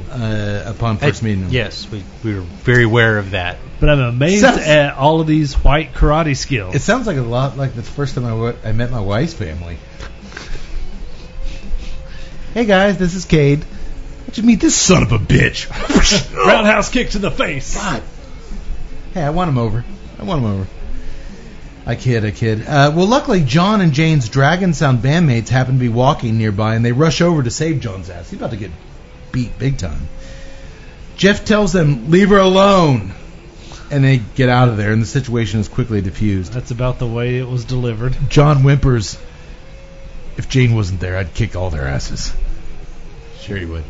You actually delivered that one better. You know who else whimpers in the face of adversity, boys? Who? That's right, Yak Boy. Our good friends over at Drew Estate. They whimper in the face of adversity? No, they don't. They never. I was about to say. No, they never whisper. I also thought you. No, said. they never whimper in the face of adversity. Gotcha. The almighty Drew Estate. They never whimper. They also make Tobacco Especial cigars. The same folks who brought you Liga Privada, Undercrown, Nika Rustica, and more. Your choice of either extra dark Connecticut broadleaf or natural Connecticut shade wrappers, envelope, a Sumatra binder, and a Nicaraguan Criollo. Willie said it. I tried to. He did say it. Criollo filler leaves. Before aging, the cigars are slowly infused with Nicaraguan estate-grown coffee. The smoke is medium to full-bodied, depending on the wrapper. Its rich tobacco flavors commingling with the unmistakable aroma of coffee and some sweetness. I'm a fan. Tut's a fan. Yes. Yak Boy's a fan. We love them, and you will too. Seek them out. It is a unique experience. Try it. And while we're talking about cigars, Tut, I'm looking at beautiful ash. Oh, look at that ash. Oh, my God. That is gorgeous. Stack of quarters. That is gorgeous. What do you guys think of tonight's cigar? Oh, you know I'm a fan. One of the things that I really appreciated is that on the very back of the palate, you've got a nice soaking of leather going on. Lots of leather. It's just really, really good. Little cedar on the front end, leather on the back. Spice consistent on the nose. Yes. If you're like in the mood for a strong cigar that's going to give you spice and some strong earthy flavors, And that's one of the things I love about it is that strength. Yeah, it's got strength. It's got balls. It like totally the little does. bird on its label. Like the little bird, the cliff-hanging bird, the cliff guardian bird. The cliff guardian bird, it's got those completely huge, just told us that those are not balls. giant testicles down there. Of course. I'm glad Willie... Those are some big testicles. I'm glad Willie... I always thought, like, strong-ass cigar. Look at that bird's balls. They hang down like a foot under him. They're so big. Me style. It's a male bird. How can you tell? It's big-ass balls. You're enjoying it? Oh, yes. Okay, me too. This is one of those few times. Leather, cedar, spice. Right on the nose. Right on the nose. I'm proud of you, Cody. That's right, but it's also right on the nose. But I could see a guy who enjoys more mild to lower side enjoying this. I mean, it's not a, like I told Willie, it's not a kick you in the balls powerhouse. It's not. The spice never goes there. See, I will disagree with you because I think the strength is there, but it's not like a strength that is so ratcheted up that makes you hiccup and start doing all that nonsense. It just... Have I sneezed once? It's a subtleness that is just really, really well played. A lot of people, you know, when they go for a strength in a cigar, they might not know what they're doing, and it's just they overload it. I bet and they this laugh is just when a I nice... sneeze my ass off on the podcast. He can't take it. I'm sneezing. And my eyes are watering. It's so well balanced. The earthiness and the cedar and the leather are so well balanced with that spice. There's a reason why we're doing this tonight, guys. It's time to shine a spotlight on the Norteño. And I will come back to it very shortly. I promise. Getting back to you better come back to it. Getting back to the movie, in a rather interesting scene, we then go back to the Park Avenue Club, where Dragon Sound plays, where the promoter is being confronted by the Old House Band, who is replaced by Dragon Sound. This never goes good. It never goes good. You son of a bitch! You dare replace me with Dragon Sound? Hey man, they play music for the kids, and the kids love it. You play music for old people. Which, looking at these people, I believe. And a karate fight breaks out, as it always does in 1987 Miami. So the club owner knows Taekwondo everyone too? knows. Apparently everyone in mid-1980s Miami knows karate. And the promoter, this one dude, swiftly beats the shit out of all this other band. He gets them into submission The promoter looks like the tall guy from Roadhouse. Yeah. And yet he's throwing down some Taekwondo moves. He beats that entire band senseless and sends them licking their wounds. I want to know what kind of music exactly this group of middle-aged guys in cheap suits was playing that didn't bring in the crowd. I kind of want to hear it. Air Supply and Toto covers? I'm thinking so. I'm thinking that's probably what 1987. That's probably what's going on. All I want to do when I wake up in the morning is see you now. Boo, get off the stage. Rosanna. You're too old. We'll learn later that this band really shouldn't be starting fights with anybody because they spend the whole movie picking fights and getting their fucking asses kicked. Unlike Rosanna, they didn't meet them all the way. No, they didn't. No, they didn't. We then join Jeff, the bearded brother of Jane. He's changed out of his camo fatigues into a nice three-piece suit as he makes a drug transaction at the ninja's dojo. The white ninja asks him about his sister. What about your sister? And he says, hey, she's still hanging out with that damn band Dragon Sound, but I promise I got a plan to fix that so we can focus on business and we'll have total control of Miami without Dragon Sound getting in the way. They're just playing up on stage. I love how the fact that the white ninja is concerned about his sister. You need to take care of your sister, otherwise we cannot do our drug transaction. What's going on with your sister? Look, I'm taking care of that band. How are they getting away with anything? I was waiting for the white ninja so she's, maybe... Does she have a significant other? Have you mentioned her? Did you mention my name? Speaking of Dragon Sound, they're hanging out at Uncle Song's Chinese restaurant where they're wolfing down some grub before their big gig that night. Man, that Asian food looked good. It did. You guys like Asian food? I do. Very much so. I think we might have covered this when they went to the restaurant in Hamburger. I love me some Asian food. If it's like the restaurant in Hamburger, yeah, who doesn't like that kind of Asian food? Everybody loves that Asian food in Hamburger. Do you guys ever feel guilty going to an Asian restaurant and ordering General Tso's chicken? No, I do not. I absolutely do not. I love General Tso's. Me too. But it's like, do you ever they have like a menu of like 80, number care. 8. It goes to like number 115. You're like, I do not care. I'll take the number 5. I do not care. No. I love it so damn much. I want you to They're probably make over that, there like, just say number 5. Just, I don't want to have to make those other things are I complicated. always feel like Number they're five's judging. I really- always feel like they never show it, but I feel like they're judging me when I ordered the General's chicken because I'm like, of course you are. They. Oh, you didn't go the beef and broccoli? That was our number 1 guess. They might judge me on that, but at the same time, I'm always like, and I want those 3 chili peppers. Better be 3 chili peppers. Don't make it white guy hot.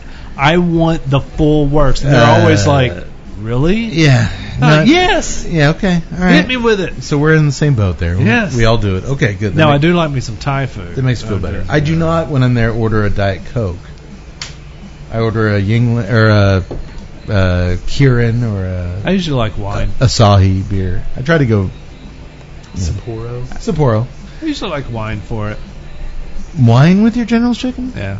Oh, that's weird. Interesting. A nice dry cab. What a gig it is, boys. We joined them on stage at the Park Avenue. Jane has taken over lead vocals, and she's singing their new hit song, Against the Ninja. Against the Ninja. Coincidence? They're fighting ninjas now? I think not. With everybody in the crowd clapping along the chorus, Taekwon, Taekwon. All right, first of all, it was funny because you got a bunch of white people in this club that can't clap on beat to save their life. It was like sometimes it was on the 1 and the 3, sometimes it was on the 2 and the 4. But the band was always on it. Taekwon, Taekwon. Oh, of course, you had fucking John Oates on the lead guitar, The man. lyrics are direct and righteous. Against the ninja, we will fight to battle the sin. Against the ninja, we will stop this senseless killing. We will stop this evil war. Dude, she saw what the ninja's doing to her brother, and she's written some lyrics. They're activists at this point. She's a working man's poet. The promoter is loving it more than anybody else. Seeing all the youngsters in the crowd drinking and clapping along, you can tell the band is gaining popularity because the dudes that were previously the guys up on stage, the first time we saw them, they were bare-chested. They had no shirts. Right. Now they've got Dragon Sound T-shirts with the sleeves cut off. I'm not going to lie. I will order that shirt. That's when you know you've made it, folks. Whether it's a rock band or a podcast, when you've got enough scratch to have some T-shirts made, and when you really, really got it made, you can cut the sleeves off your fucking T-shirts. By the way, if you want Tuesday Night Cigar Club paraphernalia, go to the TuesdayNightCigarClub.com, hit the shop button, and then you order some either Doc shirts or Tuesday Night Logo shirts. We got some hoodies. You know, that's nice. If you want the Boot of Remembrance, we got that there as well. Good job, Tut. They even had some mild pyrotechnics on stage. When they finished the song and they hit their last guitar, some fireworks, like Kiss style. Great White style. I Burn down mild the club. It should have been burned down. It was just little fireworks go off. Oh man, fucking awesome! They're blowing up. I'm not lying Took about all that. our money, we bought T-shirts. Park and Avenue some is fireworks. the hottest club in Miami, and they're blowing up. I'm not lying. I want that shirt. We'll get it. But you know who doesn't think all this is fucking awesome? Who? That Toto cover band that got the boot for Dragon Sound. That night, they blocked the road downtown. I bet they're a Kansas cover band. And, dude, they blocked the entire road downtown to where Dragon Sound can't get home. And they pulled the members of Dragon Sound out of their convertible, and a major street fight unfolded. And there's a lot of them. There's a lot of fans of this cover band. 50.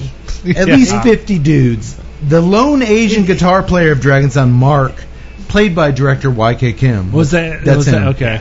He starts beating their asses with his taekwondo skills. Again, there's like 50 of them with baseball bats Somehow and Miami, pipes. They're big on pipes. 1987 Miami has turned into an episode from the Warriors. It was the I Warriors. was It waiting really for guys was. with like painted faces and baseball bats to come running out. It really was. I was waiting for the fireman suits, that gang to come back. Hey, and it turns out Jane's boyfriend John, American Jim, all the other band members, they know how to fight as well. So we see That 7 foot tall dude's got some we see taekwondo a skills. real street fight. Even the Hall & Oates Baba Booey guy, he knows how to kick and shit. He's like 75 pounds, and he's throwing some roundhouse Dude, kicks. Dragon Sound fairly easily takes out this giant group of angry drunk guys. Hey, they sing the lyrics, they walk the walk. Am I right? That's right. That's right, Kate. That's right. We do not take your shit anymore. And I'll admit, this downtown scene, it's kind of an impressive set piece as far as low-budget fight sequences go. They shut down several down. But I say that with a little hesitation because what I said was the rumored budget thing's $1 million. For $1 million, it's not spent anywhere else in the movie. It's not $1 million. You should be able to shut down a couple streets. Yeah, I don't think it was that much. But I will say, Cody, I think, had a really good aesthetic comparison with the Warriors because that downtown sequence kind of did. That was the first thing that popped into my mind was Warriors. Well, regardless, unlike the Warriors where their battles took an impact on them and they're like, man, what are we going to do? Nope, not with these guys. The band makes their way relatively unfazed back to their shared apartment. They decide to start taking turns showering. Well, and the other guys just hang out half naked. Nobody even mentions the giant fucking street fight they took part in. We're okay. It's just another day in Dragon Sound Land. Jim receives a letter in the mail in a highly emotional, don't laugh, and somewhat confusing scene. He begins crying. Hey, more tears than Lori Loughlin had in our last movie. That is true. It turns out he's been searching for his father for many years. Mark, the Korean dude, says, I thought we were all orphans. What do you mean you got a father?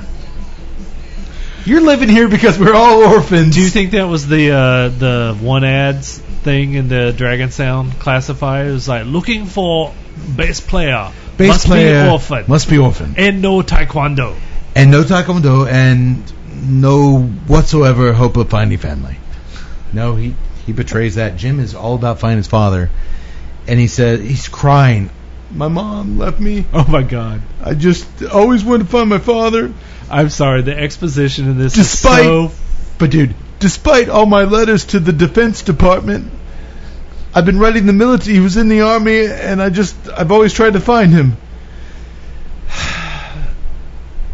Despite all those tears and all his searching, he comes up with nothing once again. Were you guys moved by this scene? It is so civic theater. Yes, I was. I fought back the urge to press fast forward.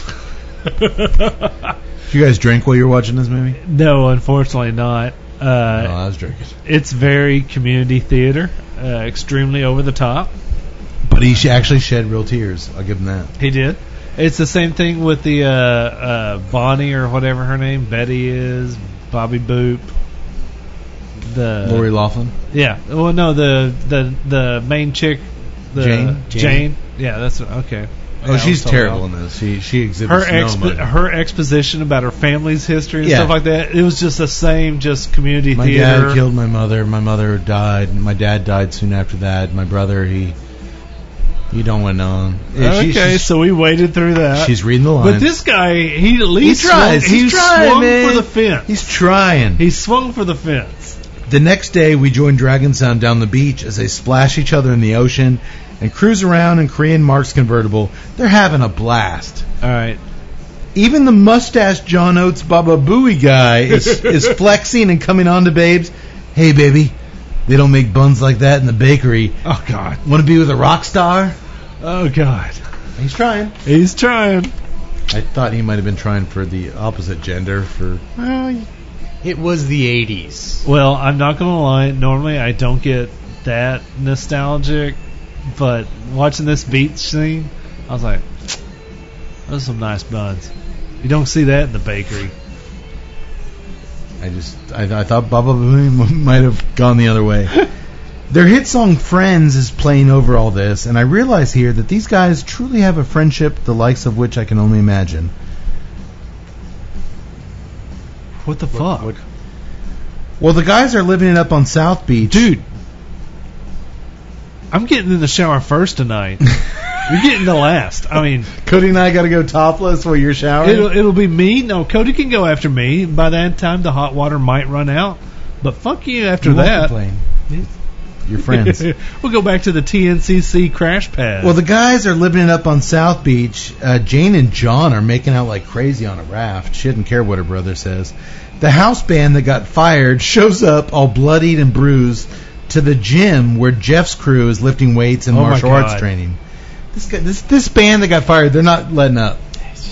They can't let it go. The band's leader, is it weird, right, that the band's all wearing like suits and 3-piece suits? Like, that's why the kids don't like them. They don't look exactly. They're playing for old people. That's what the promoter told them. That solidifies my theory. They were a soft-ass Air Supply cover band. Maybe a few Styx songs thrown in there for good measure, but they suck. The lead singer tells Jeff if he will take out Dragon Sound and get them their gig at the Park Avenue back, any money we make is yours. That doesn't make any sense at all. So why do you want this gig back if you're going to give it all to Jeff? He just wants it back so bad. We finally see some emotion from Jeff. It's that damn band again, CM Punk says. Sorry, Jeff said. Then he looked like CM Punk, the wrestler. He actually kind of did. He looked a lot short-haired he looked like a lot like CM Punk. And he kind of yells it, kind of. Oh no! There's only one verbal cue that they have, and that's yelling. Especially you either just read the lines like they're right off camera, like on a poster board, or you yell it. Or you yell it. Especially the Kansas cover band, man. They were just yelling all the time. Well, meanwhile, after an intense Taekwondo practice session on the University of Central Florida's quad, that's where they all go to school. No. Student Center? It's no, quad. I'm arguing the word intense. Oh, no. Well, this is the most horrible. It's basically all the band members trying to attack Mark, the Korean guy, with a knife, and he softly turns their knife away. And it is so slow. It's very slow. They're slow fighters. Oh, God. It is like... I mean, I understand choreography has come a long way in 20 years, which it really has. This isn't The Matrix. But, oh, my God, it is just like... It's like... And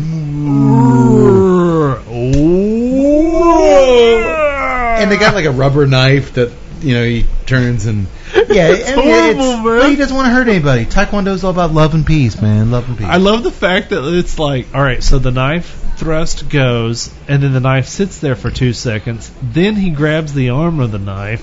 It's a very prolonged, peaceful practice session. All right, fine. It's not intense. I should have said non-intense. I'm sorry. Well, one of the Lunkhead band members, Jack, I think you're right, the bass player. That's the big tall guy, right? Yeah. Who also kind of looks like the Doctor. The Doctor. He says he expressed some doubts about playing another gig at the Park Avenue. He just doesn't want to see his friends get hurt. Jeff's always going to be there selling his stupid cocaine and kicking John's ass for dating his sister. I just don't want to do it anymore. But Mark... Jack was dating his sister. That's what I said, Jack. He did. No, John. Okay. John Jack. It doesn't help that they all have names that start with J. I'm sorry. That's what I say. Who's the tall bass guy or the tall bass player? Jeff is the guy who's having trepidation. John is the guy dating Jane. Okay. All right. There you go. Jane's always going to have problems with Jeff. Jim? About John. Where's Jim? Jim is not here right now. Okay. He's the African-American fellow who's looking for his dad. But Mark, the Asian, explains he's the only guy with a non-J name. We got to separate these guys out. Mark. The traditional Asian Korean name of Mark. Mark explains that until they get another paying gig, they must continue to play at the Park Avenue. After all, they have school to pay for. That makes sense. UCF. And why would they want to quit? They're making bank at this club. And they're gaining popularity. Oh, yeah. They got T-shirts and they can cut the sleeves out. But when Jack suggests a Dragon Sound world tour where they visit all the countries of their missing parents, because they're all orphans, and promote peace and love through Taekwondo, the guys are all in for it. I'm for this. Hey, we can even eat food in each country, says an excited and mentally stunted John. That's right. Jane's boyfriend says, hey, while we're there, we can eat their food. You're right, John. We can eat and sustain ourselves. Absolutely. That's fantastic. You go sit back down over there. You just have your seat in the little seat over there. Which Mark, though, the Asian's like, speaking of food, Uncle Song is expecting them tonight before the gig, despite the problems he's been having recently. What problem is this, Mark? I'll tell you what problem, Tut, and Mark, and Yax. Apparently a bunch of ruffians have been eating at the restaurant without honoring their bill. Oh. And when we cut to Uncle Song's restaurant, he's karate chopping these dudes' asses after they walk out without paying. just as the Dragon Sound boys pull up in Mark's convertible. They follow Uncle Song back in the restaurant, and despite all the high fives he receives for kicking some ass, he reminds them, I know I just kicked a lot of ass for walking out. They all ordered General Tso's for one thing. They all ordered General Tso's. That's when I knew I was dealing with dumb Americans. He doesn't say that. But I want to remind you of something, boys. Taekwondo is in the mind and in the heart. It's a way of life. That's what makes Dragon Sound stick together to be the best. When Mark and the rest of Dragon Sound, Jane has joined them now at the restaurant, get their bellies full of Asian food, they head back to the car. There's a note on the windshield from Jeff, Jane's brother, telling them, meet me downtown at the railroad tracks. They decide they must go and get this over once and for all. Or they could have just Big said happens no. in Little Miami. Big Trouble in Little Miami. But before the showdown can take place, Jane marches into Jeff's gym, where all the guys are lifting weights and fighting each other in the dark for some reason. It's like, we have cocaine money, but we don't have that much. Let's kill the lights at 8 o'clock. Yeah, but even their It's pitch dark, and they're fighting each other. But even their darkness, I could still see all the action, Unlike Game of Thrones. Well, that's Game of Yeah, I'm Thrones still problem. bitter. I'm still bitter. Well, she demands he leaves Dragon Sound alone. She loves John, and she's old enough to make her own decisions. Jeff says, we're family, you and I. You concentrate on school and nothing else. I'll take care of the rest. I don't want your life. Which is very Scarface. That's Kinda Scarface is, and yeah. his little sister. It was a very popular movie. Was Scarface before this? Yes. Yeah. 85, maybe? Yeah. Yeah. Total Scarface ripoff. Yeah. And I think that's exactly what they're going for here. So Jane, in fact, does not thwart the showdown, and the next day, Mark's convertible, full of fingerless glove-wearing, taekwondo-fighting rock and rollers, cruises down to the railroad tracks, and it is on. Mark, John, and the rest of Dragon Sound kick a whole lot of ass until Jeff, who's been sitting in the car, he doesn't get out. Just stroking his beard, just watching it all. He yells out, the cops show up. 5-0, 5-0! And all of a sudden, when the cops show up, everybody scrambles away. Everybody gets in their cars and scrambles away. Dude, this is the great part. The befuddled cops show up. The 20 cars full of everybody is clearly driving off. Where'd they go? I don't know. They're literally in the same shot as you. I can see them right now. Despite a dozen cars racing away, the cops are befuddled. And by the way, I want to take a little bit of a production note. 5.0 refers to the Mustang 5.0 that came out about this time, and the undercover cops chose this car for its power and maneuverability. And highway troopers used to always drive the Mustang 5.0. And that's why everybody was like 5.0. Is that where 5.0 comes from? That's where 5.0 comes from. I don't think he actually. I think I injected But wait that. a minute. I don't. Hawaii 5.0 was like No. way before that. I think I inject. He didn't actually say 5.0. He said police. Oh, okay. Because none of them were actually driving Mustangs. Well, but now I'm questioning my 5.0 Mustang theory because Hawaii 5.0 was in the 70s. I think 5.0 is police lingo. I think it has nothing to do with the Mustang 5.0. Because I actually never. Now I think about it, I never saw cops driving a Mustang. I only saw drug dealers driving 5.0s. No, and when I was growing up in Lufkin, when the DPS got the 5.0, the Mustang 5.0, oh yeah, that was big happenings. That was cool. Like Okay. Ralph Macchio said in The Outsiders, Mustangs, they're tough. All right. Well, then, for the first time in a long while, we see the white ninja, Yoshito, and his fellow ninja bikers cruising the mean streets of Miami. And they're chugging beer. They're out of their ninjas. They're just wearing like normal biker stuff. Bikers by day. And they're chugging beers and laughing up with a ton of real bikers, like white guy, bearded bikers.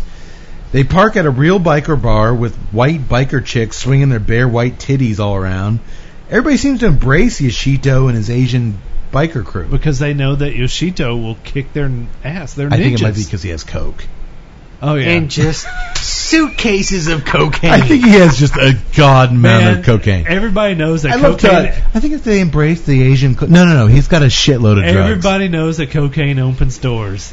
When Jeff shows up at the gathering, Yoshito takes him into the biker bar and starts getting him liquored up, despite the fact he's been unable to rid the city of Dragon Sound. Did you... Jeff says, when Yoshido asks him about it, Jeff says, their leader, Mark, knows Taekwondo, and he's really tough. Well, guess what? The white ninja, Yoshido, really doesn't give a shit, as yet another white chick takes her top off and shoves his head in her titties. I'm all about this right now, Jeff. Priorities. You don't really give a shit about Dragon Sound at that moment. Talk to me in the morning. I've got 50-year-old white titties in my face. We'll talk tomorrow. Okay. A lack of discipline from the ninjas. But maybe they're trying to teach Jeff something. Just relax, man. Just party. TNCC, man. Just party. Just party. Well, across town at their mutually shared apartment, not that there's anything wrong with that, Dragon Sound is working hard on schoolwork, and Baba Booey is composing a killer keyboard riff for a new track he wants to debut at their next gig at the Park Avenue. And guess what? All of Baba Booey and the rest of their band's hard nose to the grindstone effort is paying off, because when they leave their on-campus housing the next morning, they're starting to get fans. There's college kids waiting outside Dragon Sound. They want that sweet shirt. Man, they're doing it. Hell yeah. So high on life, they pile into Mark's convertible in search of pizza. Hey, you get some success, you get pizza. But once they get to the pizza parlor, everyone jumps out of the convertible and rushes into the restaurant, leaving Baba Booey behind to park the car, and he's immediately kidnapped by Jeff's gang and taken back to Jeff's gym/headquarters. I love how they just drive up next to him, and he just stands there like, what? What's going on? Who? And the dude gets out and just like hits him like. He's 75 pounds. I just love, we travel a lot as a podcast. I love how like you do all the driving. You pull into the pizza parlor. Me and Tut just bail. Like, good luck parking. We'll see you later. Well, later that night, we see that they've tied Baba Booey. I learned his name was Tom. Tom. Finally, a name that's not a J name. Not John or Jeff or Jerry. It was Jom. No, it's Tom. They've tied him up, Jeff's gang, with ropes down at some kind of rock quarry, and they're beating his ass with baseball bats. That's not good. His mustache seems to be hanging in there, though. I thought his mustache would start snapping. Don't touch it. Don't touch it. It'd be outside of Miami's? Where's a rock quarry going to be at? I don't know. Come to the old Miami rock quarry. What? Y'all have everything here? Apparently they do. Apparently Miami is rocking. I saw what you did there. I didn't mean to. Despite the location being heavily guarded by Jeff's highly trained drunken morons, Dragon Sound is able to infiltrate the quarry and kick everybody's ass to save their friend. All Mark and the band really had to do was wait until dark when everybody was drunk, and then it was fairly easy. For a dude trading in rather large amounts of cocaine regularly, Jeff still hasn't found it necessary to arm his guys with MAC-10s. Hey, bamboo sticks and pipes. They're not ninjas, but they're close. Hey, we got a couple new recruits. Baseball bats. Well, apparently they're That'll do. He can't afford that because he keeps buying them gym memberships. It's his gym. He can give him a guest pass. Dude, it's totally TNCC style. Like, we trained all day. Let's go out there. 6 hours later, we're drinking those Miami shot. We're so drunk. Hey, we got another Miami shot. We're so drunk on Miami shots that we can't like defend what we're supposed to. I got another Miami Vice shot. That's all you, dude. That is all you. All right, here we go. We still don't know what's in these things, or if it's slowly killing me. They're natural flavors. No, there was some artificial stuff too. Oh. Natural and artificial flavors. Ugh. Well, that poor decision making is ultimately to Jeff's detriment, as he gets in a one-on-one martial arts battle with Mark, the main Taekwondo Korean guy. Mark's a badass. And Jeff finally gets out of his car. Remember, the previous fights, he just hung out in the car stroking his beard. He actually gets out because all his guys get their ass kicked. They're all drunk. And he falls several stories to his death. They didn't want to kill anybody, but hey, man, these guys. How did they end up on the top of a building at the quarry? It was like a quarry. The headquarters of the quarry. A rock grinding tower.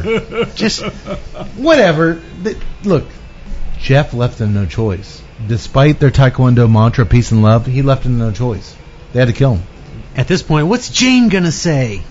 We'll learn what Jay says. Oh, that's what I'm wondering about. Actually, we won't. That Miami Vice shot just rocked my world, boys. Good night, everybody. Oh, thank God. All right, let me close it down. The next day at Ninja Dojo, the white ninja Yoshito is informing everyone that Jeff has been killed by Dragon Sound, and he's not pleased. It's on. We must avenge Jeff's death. They must not escape the Miami Ninja, he kind of yells. I was waiting for one of the guys in the background. Who's Jeff? As his black ninjas continue to train, they're always training, we see Yoshito have some flashbacks to happier times with Jeff.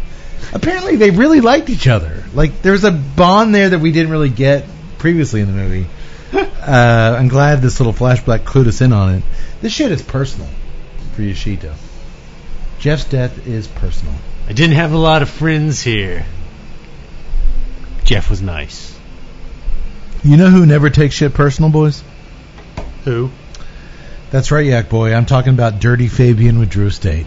And if I'm talking about unconventional Fabian not taking shit personally, then you know I'm talking about the Unconventional Tobacco Especial cigars, brought to you by the folks who created Sweet Jane, La Vieja Habana, and much, much more. Available in your choice of either extra dark Connecticut broadleaf or natural Connecticut shade wrappers, they envelope a Sumatra binder and a Nicaraguan Criollo. I've heard it both ways. Filler leaves.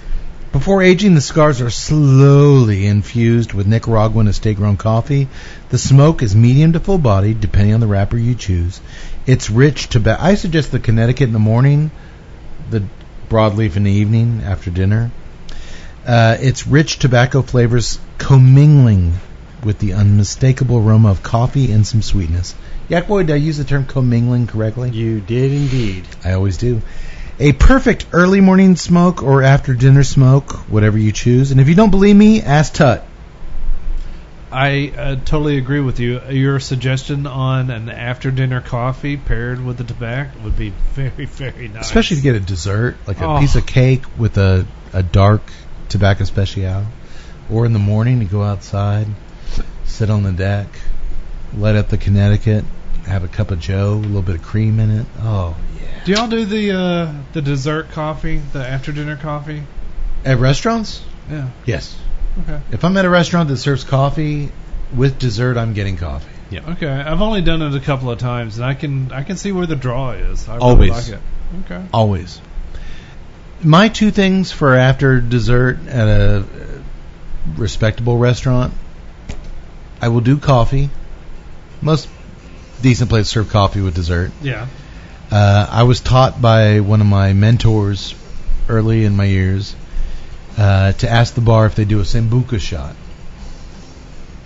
Sambuca. Okay. With coffee bean. If they ask you if you want Sambuca with beans, you always say yes. It's a liqueur. Mm-hmm. Okay. Which, if it's a good place, they'll put coffee beans in the liqueur. And that is the nightcap of your evening at a quality restaurant. Dessert, coffee, and then you end it with a shot of Sambuca with coffee beans. Yaks, does that make sense to you? It does. Okay, Sambuca versus port. Totally different. The Sambuca is to aid in digestion. Okay. All right. It is, I would say, black licorice in flavor. Yeah. The coffee beans kind of kill a lot of the harshness of the licorice. Yeah. Man, if you get some good Sambuca... First of all, you go to a restaurant and you order the Sambuca with beans and they know what you're talking about, you know you're at a quality place. Okay. So, next time you want to throw your Norteño bowls on the table and impress your guests, you order Sambuca with beans, they're going to be like, what the fuck is this about? Right. Do it. Will the quality restaurant let me light up a tobacco? If it's a quality restaurant. And speaking of cigars, how's the Norteño treating you guys? Oh, you know it's treating me right. Construction has been completely on point. I've been talking a lot, but I haven't had to relight. Same actually, but I haven't gotten down to that 2/3 mark. I'll see if this one does what it normally Actually, does. I'm right above the last third. I said I never had to relight. Boom, here you go. But I've been talking a lot, and we took a break. I guarantee like you, clockwork. Huh? I guarantee you, it doesn't matter. It is like clockwork with the Norteños. Which, like I said, for what. It's not a big deal. I mean, for what this cigar gives you, you touch it up, you get going. It's not like it's not a high maintenance cigar. I'm back in action. Exactly. It's not a high maintenance cigar. It took me 5 seconds. It's not like you go through it. It's nice. Okay. Do you guys want, since we're all yaks, leather, cedar, spice, Nicaraguan earthiness, anything else you're not going to get graham cracker and marshmallows with this bad boy. You're going to get spice on the nose. You're going to get earth, cedar, leather, boom, consistent. You guys want to talk price point while we're here? $12. The Toro. Cody, your guy there to your right said $12. I made a mistake on the Toro, but I'll stick with the 12. Toro. Yeah. How much?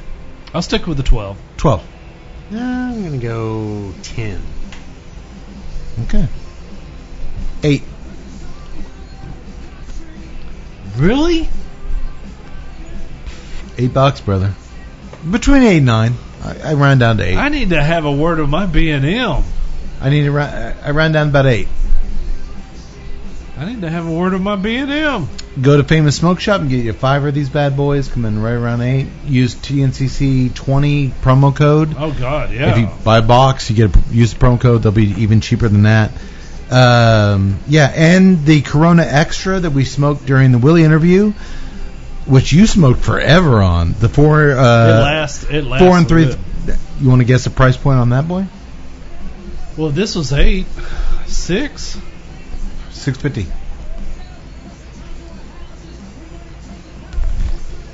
Damn good price. Yes, absolutely. Which might be why we smoke so goddamn many of these. It's great. You know what you're getting, and I've yet to be disappointed in one of these guys. I don't think I've ever smoked a Norteño and been like, could have been better. I love this size, though. I'll admit, I smoke a lot of the smaller sizes. I do like the Lonsdale. Excuse me. I do like the Lonsdale, which is a little bit longer, a little bit skinnier box press. But I do smoke a lot of the Bellicoso and the Corona Extra, which we smoked earlier.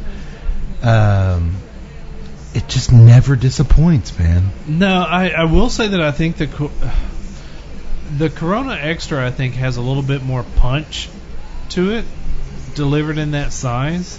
This is a little bit more subdued to it compared to just the power, the nicotine power that you get off the Corona Extra. Which is weird because that's a smaller ring gauge and a smaller. I will admit though that the last third of the Corona Extra was strong. It was very strong. I'm not quite to the last third of this, so we'll see where that comes in. But shit, man, $8-something for this bad boy. Yeah, all day, every day. Again, I want to encourage everyone to smoke the Herrera Esteli Miami because I love that smoke in Vegas. I want to revisit that. I actually have not smoked that yet, and I'm looking forward to it. I really. Willie talked about the spice on it and kind of bumping it up there in the range of Herrera Esteli smokes. I actually found it a fairly cedar and leather and non-spicy, a little bit of spice, but I kind of got a different impression from it than Willie. I'll defer to him. He's the master blender. Yeah. But man, you can't go wrong with Norteño. No, you can't. I'm a big fan. I've always been a big fan ever since I started it. Okay. Well, we'll get final thoughts a little bit later.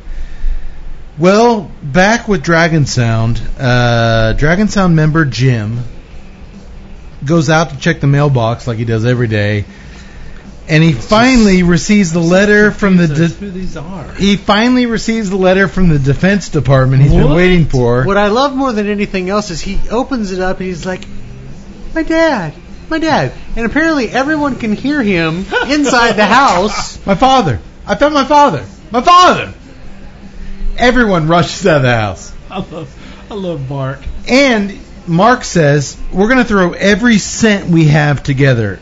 Literally, they don't have a lot of money. No. We're going to pool every cent from every one of us to buy you a new suit so you can go meet your father at the Orlando airport in style. That's Are Dragon Sound t-shirts not good enough? That's friendship, boys. That is. That is friendship. I appreciate this. You guys taking notes? Yes. Oh, those kind of notes. No, I was taking other notes. They even throw Jim up on their showed up in the front yard of their house. They even throw Jim up on their shoulders and start parading his happy ass around the front yard. He's the only one of these orphans who has had a chance to meet his real parent. Man, what an emotional scene of true brotherhood and devotion. Just like their song Friends described, and just like the behavior and commitment I've always been looking for from you guys. What? I think I'm done. That was hurtful. It is. Did I say that out loud? You did. Yes. Oh, that wasn't in my notes. I'm sorry. I've had a lot of rum. I'm sorry. You guys are great friends. I'm sorry. I'll just cry in my diet. It's all right.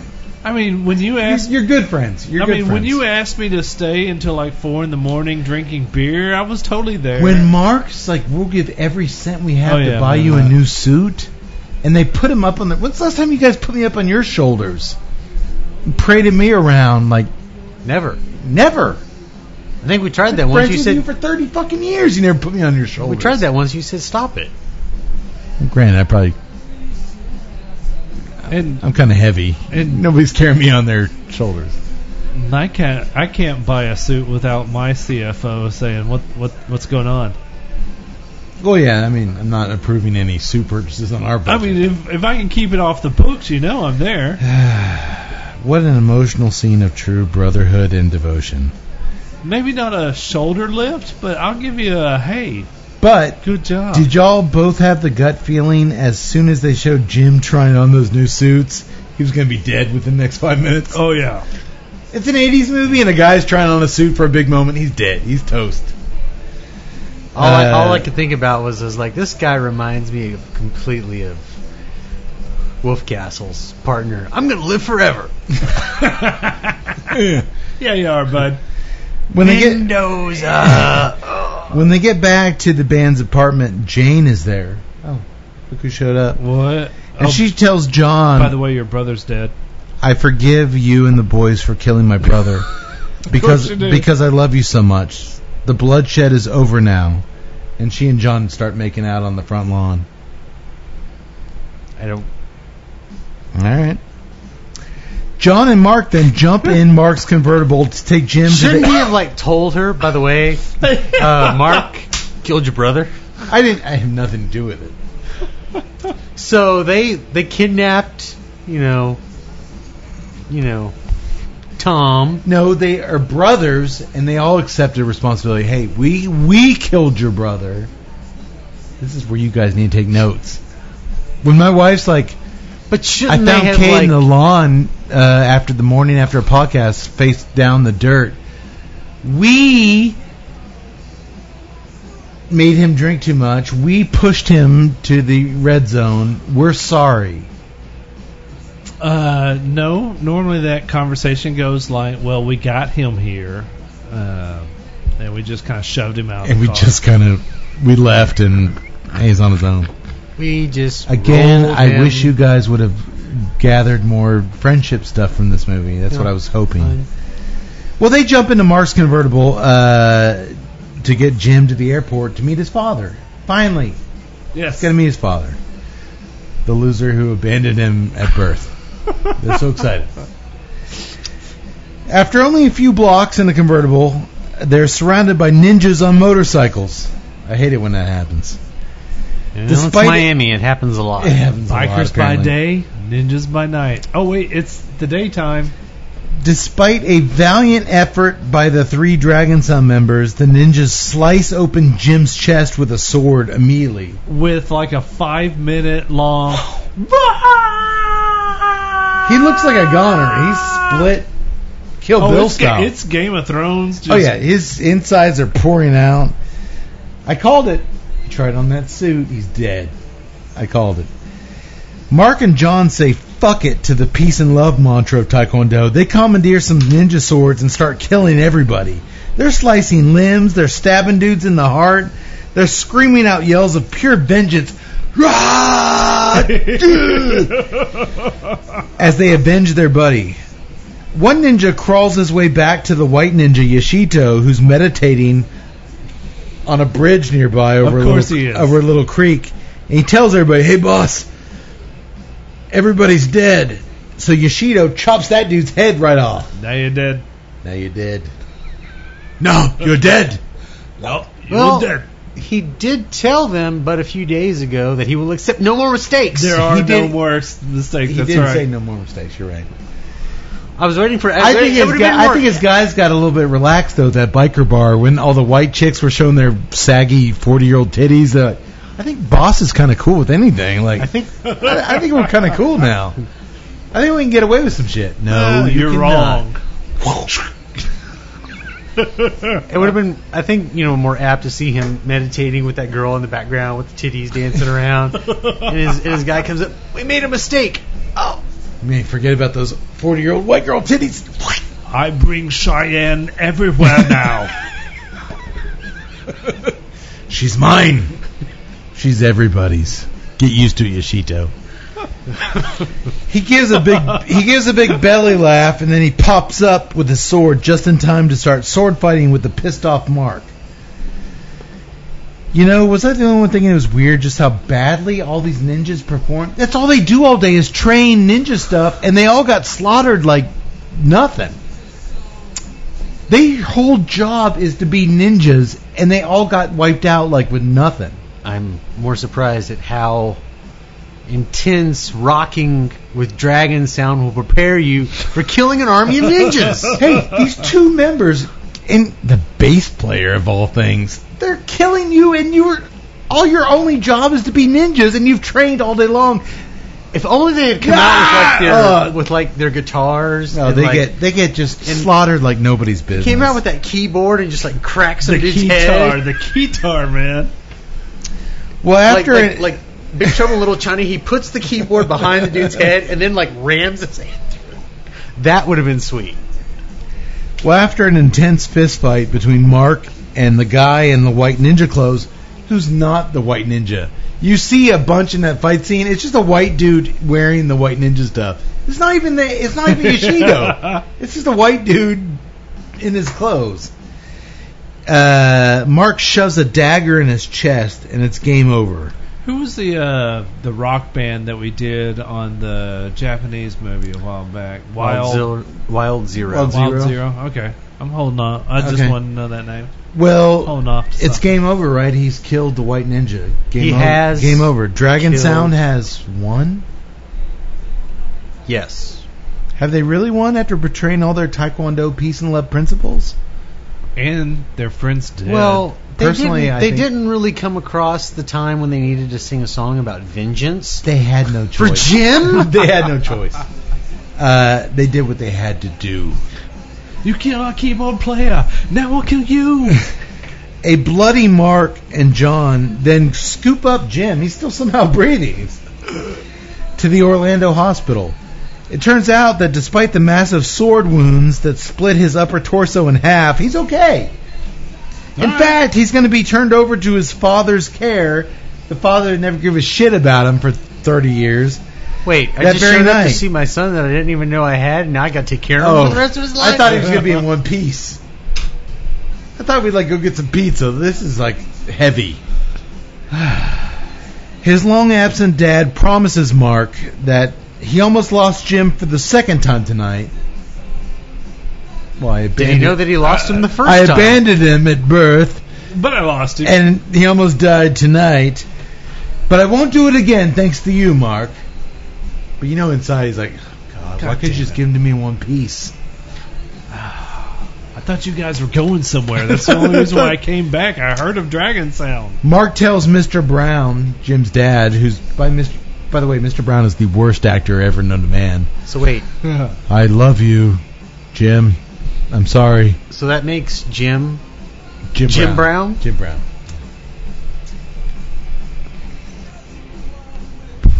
The one African American In the cast movie? member is Jim Brown. Big Jim Brown. Mark tells Mr. Brown, Jim is my brother, and there's nothing we won't do for one of our brothers. Will you help take care of him? Well, Are y'all listening to this shit, taking notes? I think we watched completely different movies.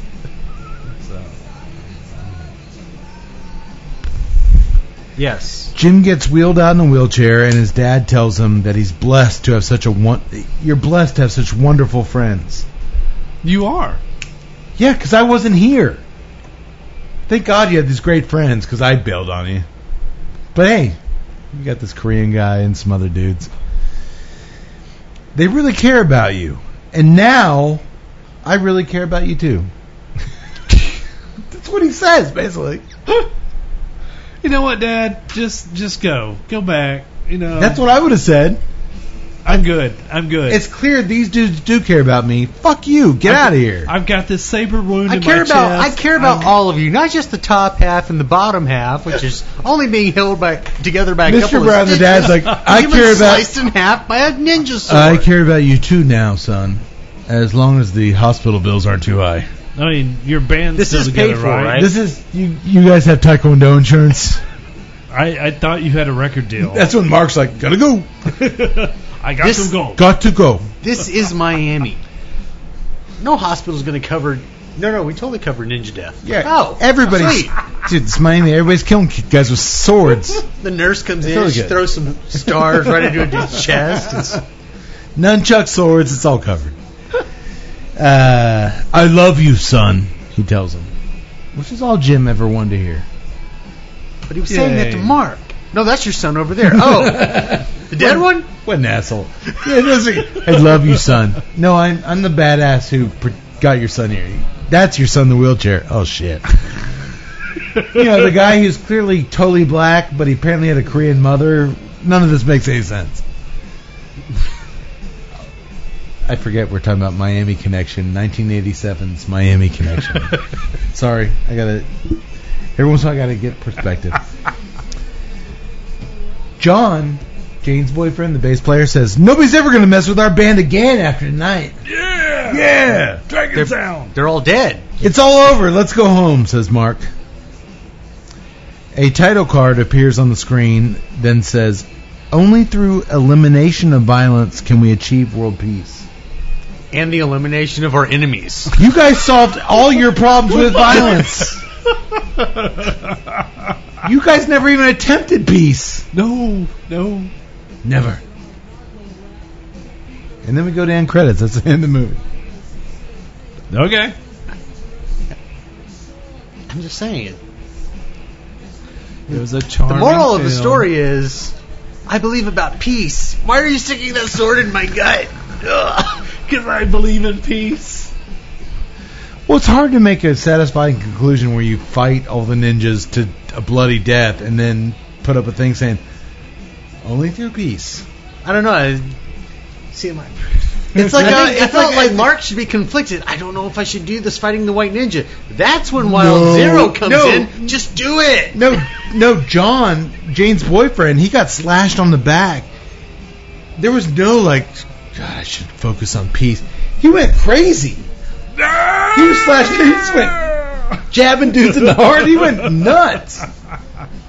That's like I was saying, like, you know what? Maybe a podcast born through non-drinking would bring. Drink up. Drink all you can and hear the lamentation of the other podcast women. I care about peace and love. You should really take your foot off that ninja's head so he can breathe, as opposed to shoving him down into the mud and drowning him. Only through the elimination of my enemies can I They achieve clearly peace. abandoned their Dragon Sound principles, but they had to. These guys were not. They were gonna let pushed up. too far. These guys were not going to let up. Do the little letters on the Dragon Sound shirt just say, I did what I had to do? I did what I had to do. That is true. I had watched this movie when it first came out 5 or 6 years ago. I loved it then. I love it now. I mean, I do. It is a fun, and when you know the backstory of it, how much passion went into it by YK Kim, it kind of, you can't help but kind of just have an affection for it. I'm not going to ever watch this again, and I totally appreciate it. I mean, I do. I just, it's a love story. The dude had a passion for it. He put everything into it. How can you not appreciate it? But here's the thing. Do you think it captured 80s Miami accurately? Again. But here's the thing. Even if I say, like, you know what, I don't know if I'll ever watch it again.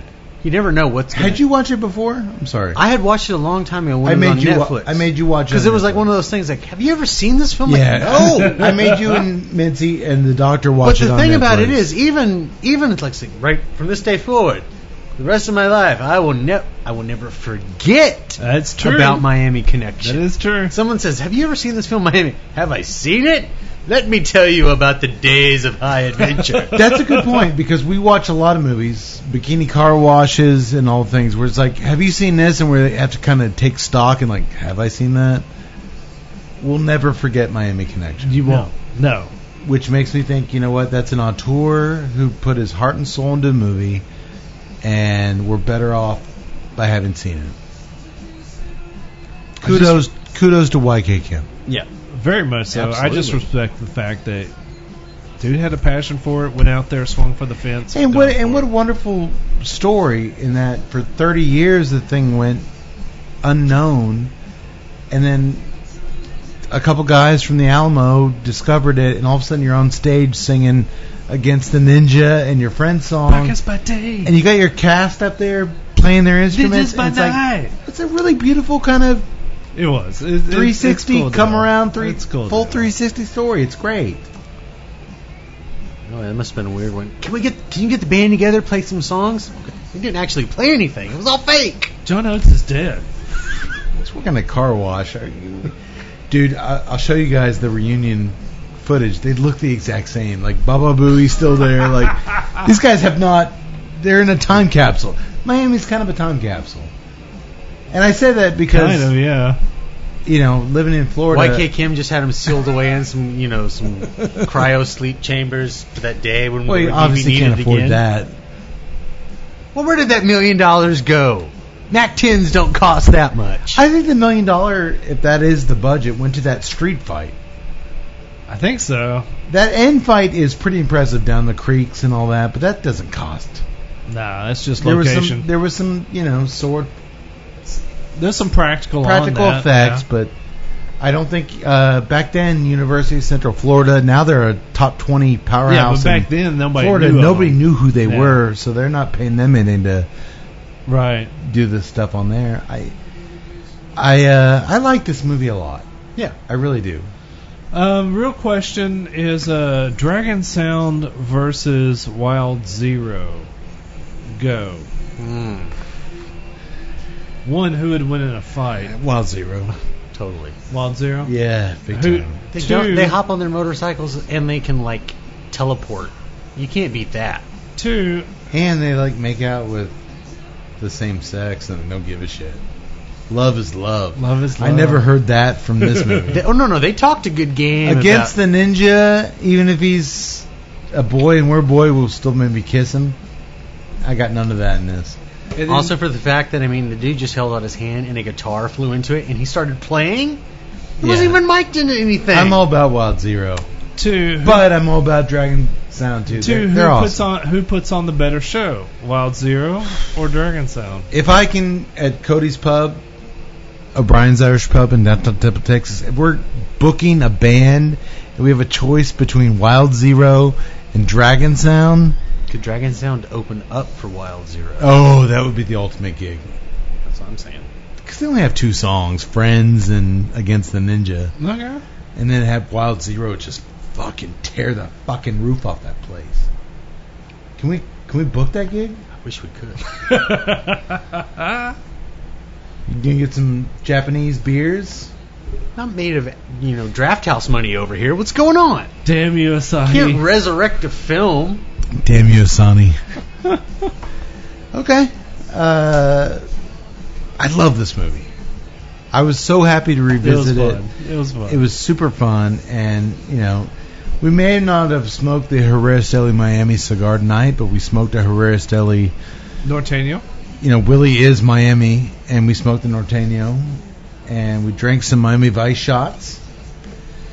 We drank at the heart of the cigar is Nicaraguan tobacco. We drank a Nicaraguan rum. Tut, you got your wish. We drank a Nicaraguan soda. Oh no, wait, it's just Diet Coke. Drink a terrible soda. That we have. It's a fun show. We made it work, and thank you for Willie for joining us. We are unique.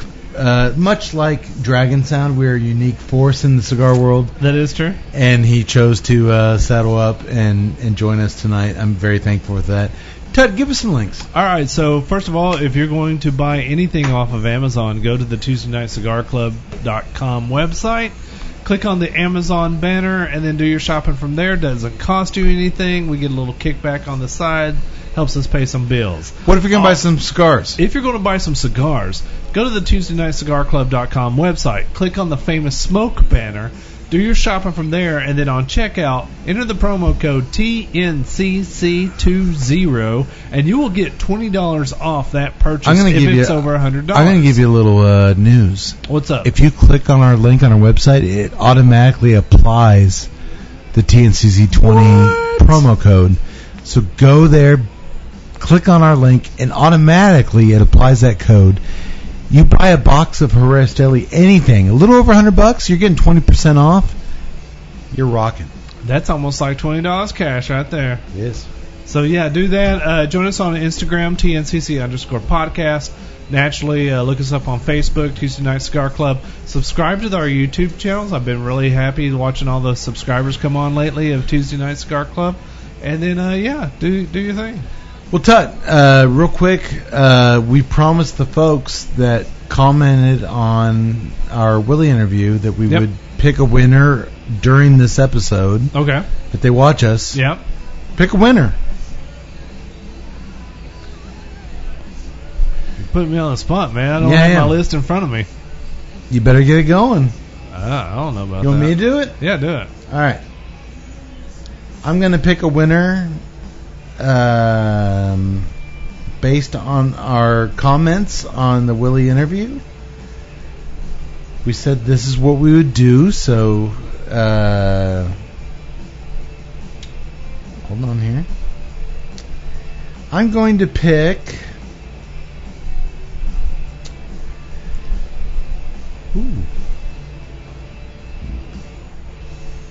the tension is building. Can I get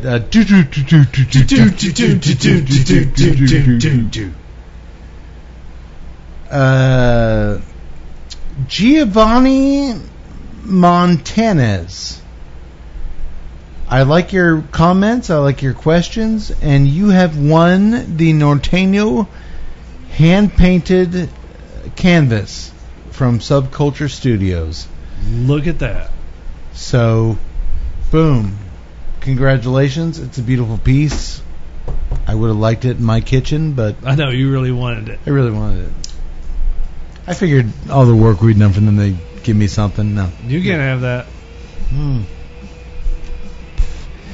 So, hopefully you watch this episode, you get your prize, and thank you everyone for contributing to the Facebook Live portion of the show. Good show, boys. Good movie. Rock on. Go out there, try some Herrera Esteli cigars. The Norteño, we cannot promote enough. Yep. Fucking balls, man. It's so good. We love it. Yak Boy, anything? I liked it. You liked it? I liked it a lot. Oh, you know I'm going to like it. Well, then I will say what I always say at this point in the show. May the wings of liberty never lose a feather. Sayonara, motherfuckers.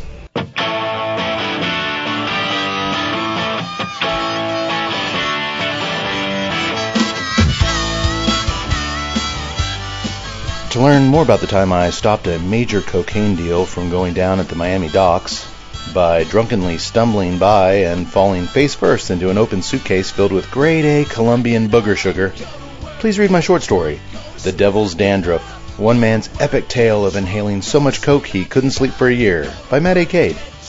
It was an accident, I swear. But just think of all those school kids I saved that night. Take that, Stevie Nicks. And in the meantime, to learn more about the cigars and libations enjoyed on tonight's episode, you can visit drewestate.com and floridacana.com. For more on O'Brien's Irish Pub, the live music leader in Central Texas, please visit o'brienstemple.com and download their free smartphone app, where you'll find full beer listings including over 40 on tap, menu information, and a calendar of upcoming live events. To listen and purchase music heard on tonight's program, check out www.fritzbeermusic.com. Thank you for listening to the Tuesday Night Cigar Club podcast.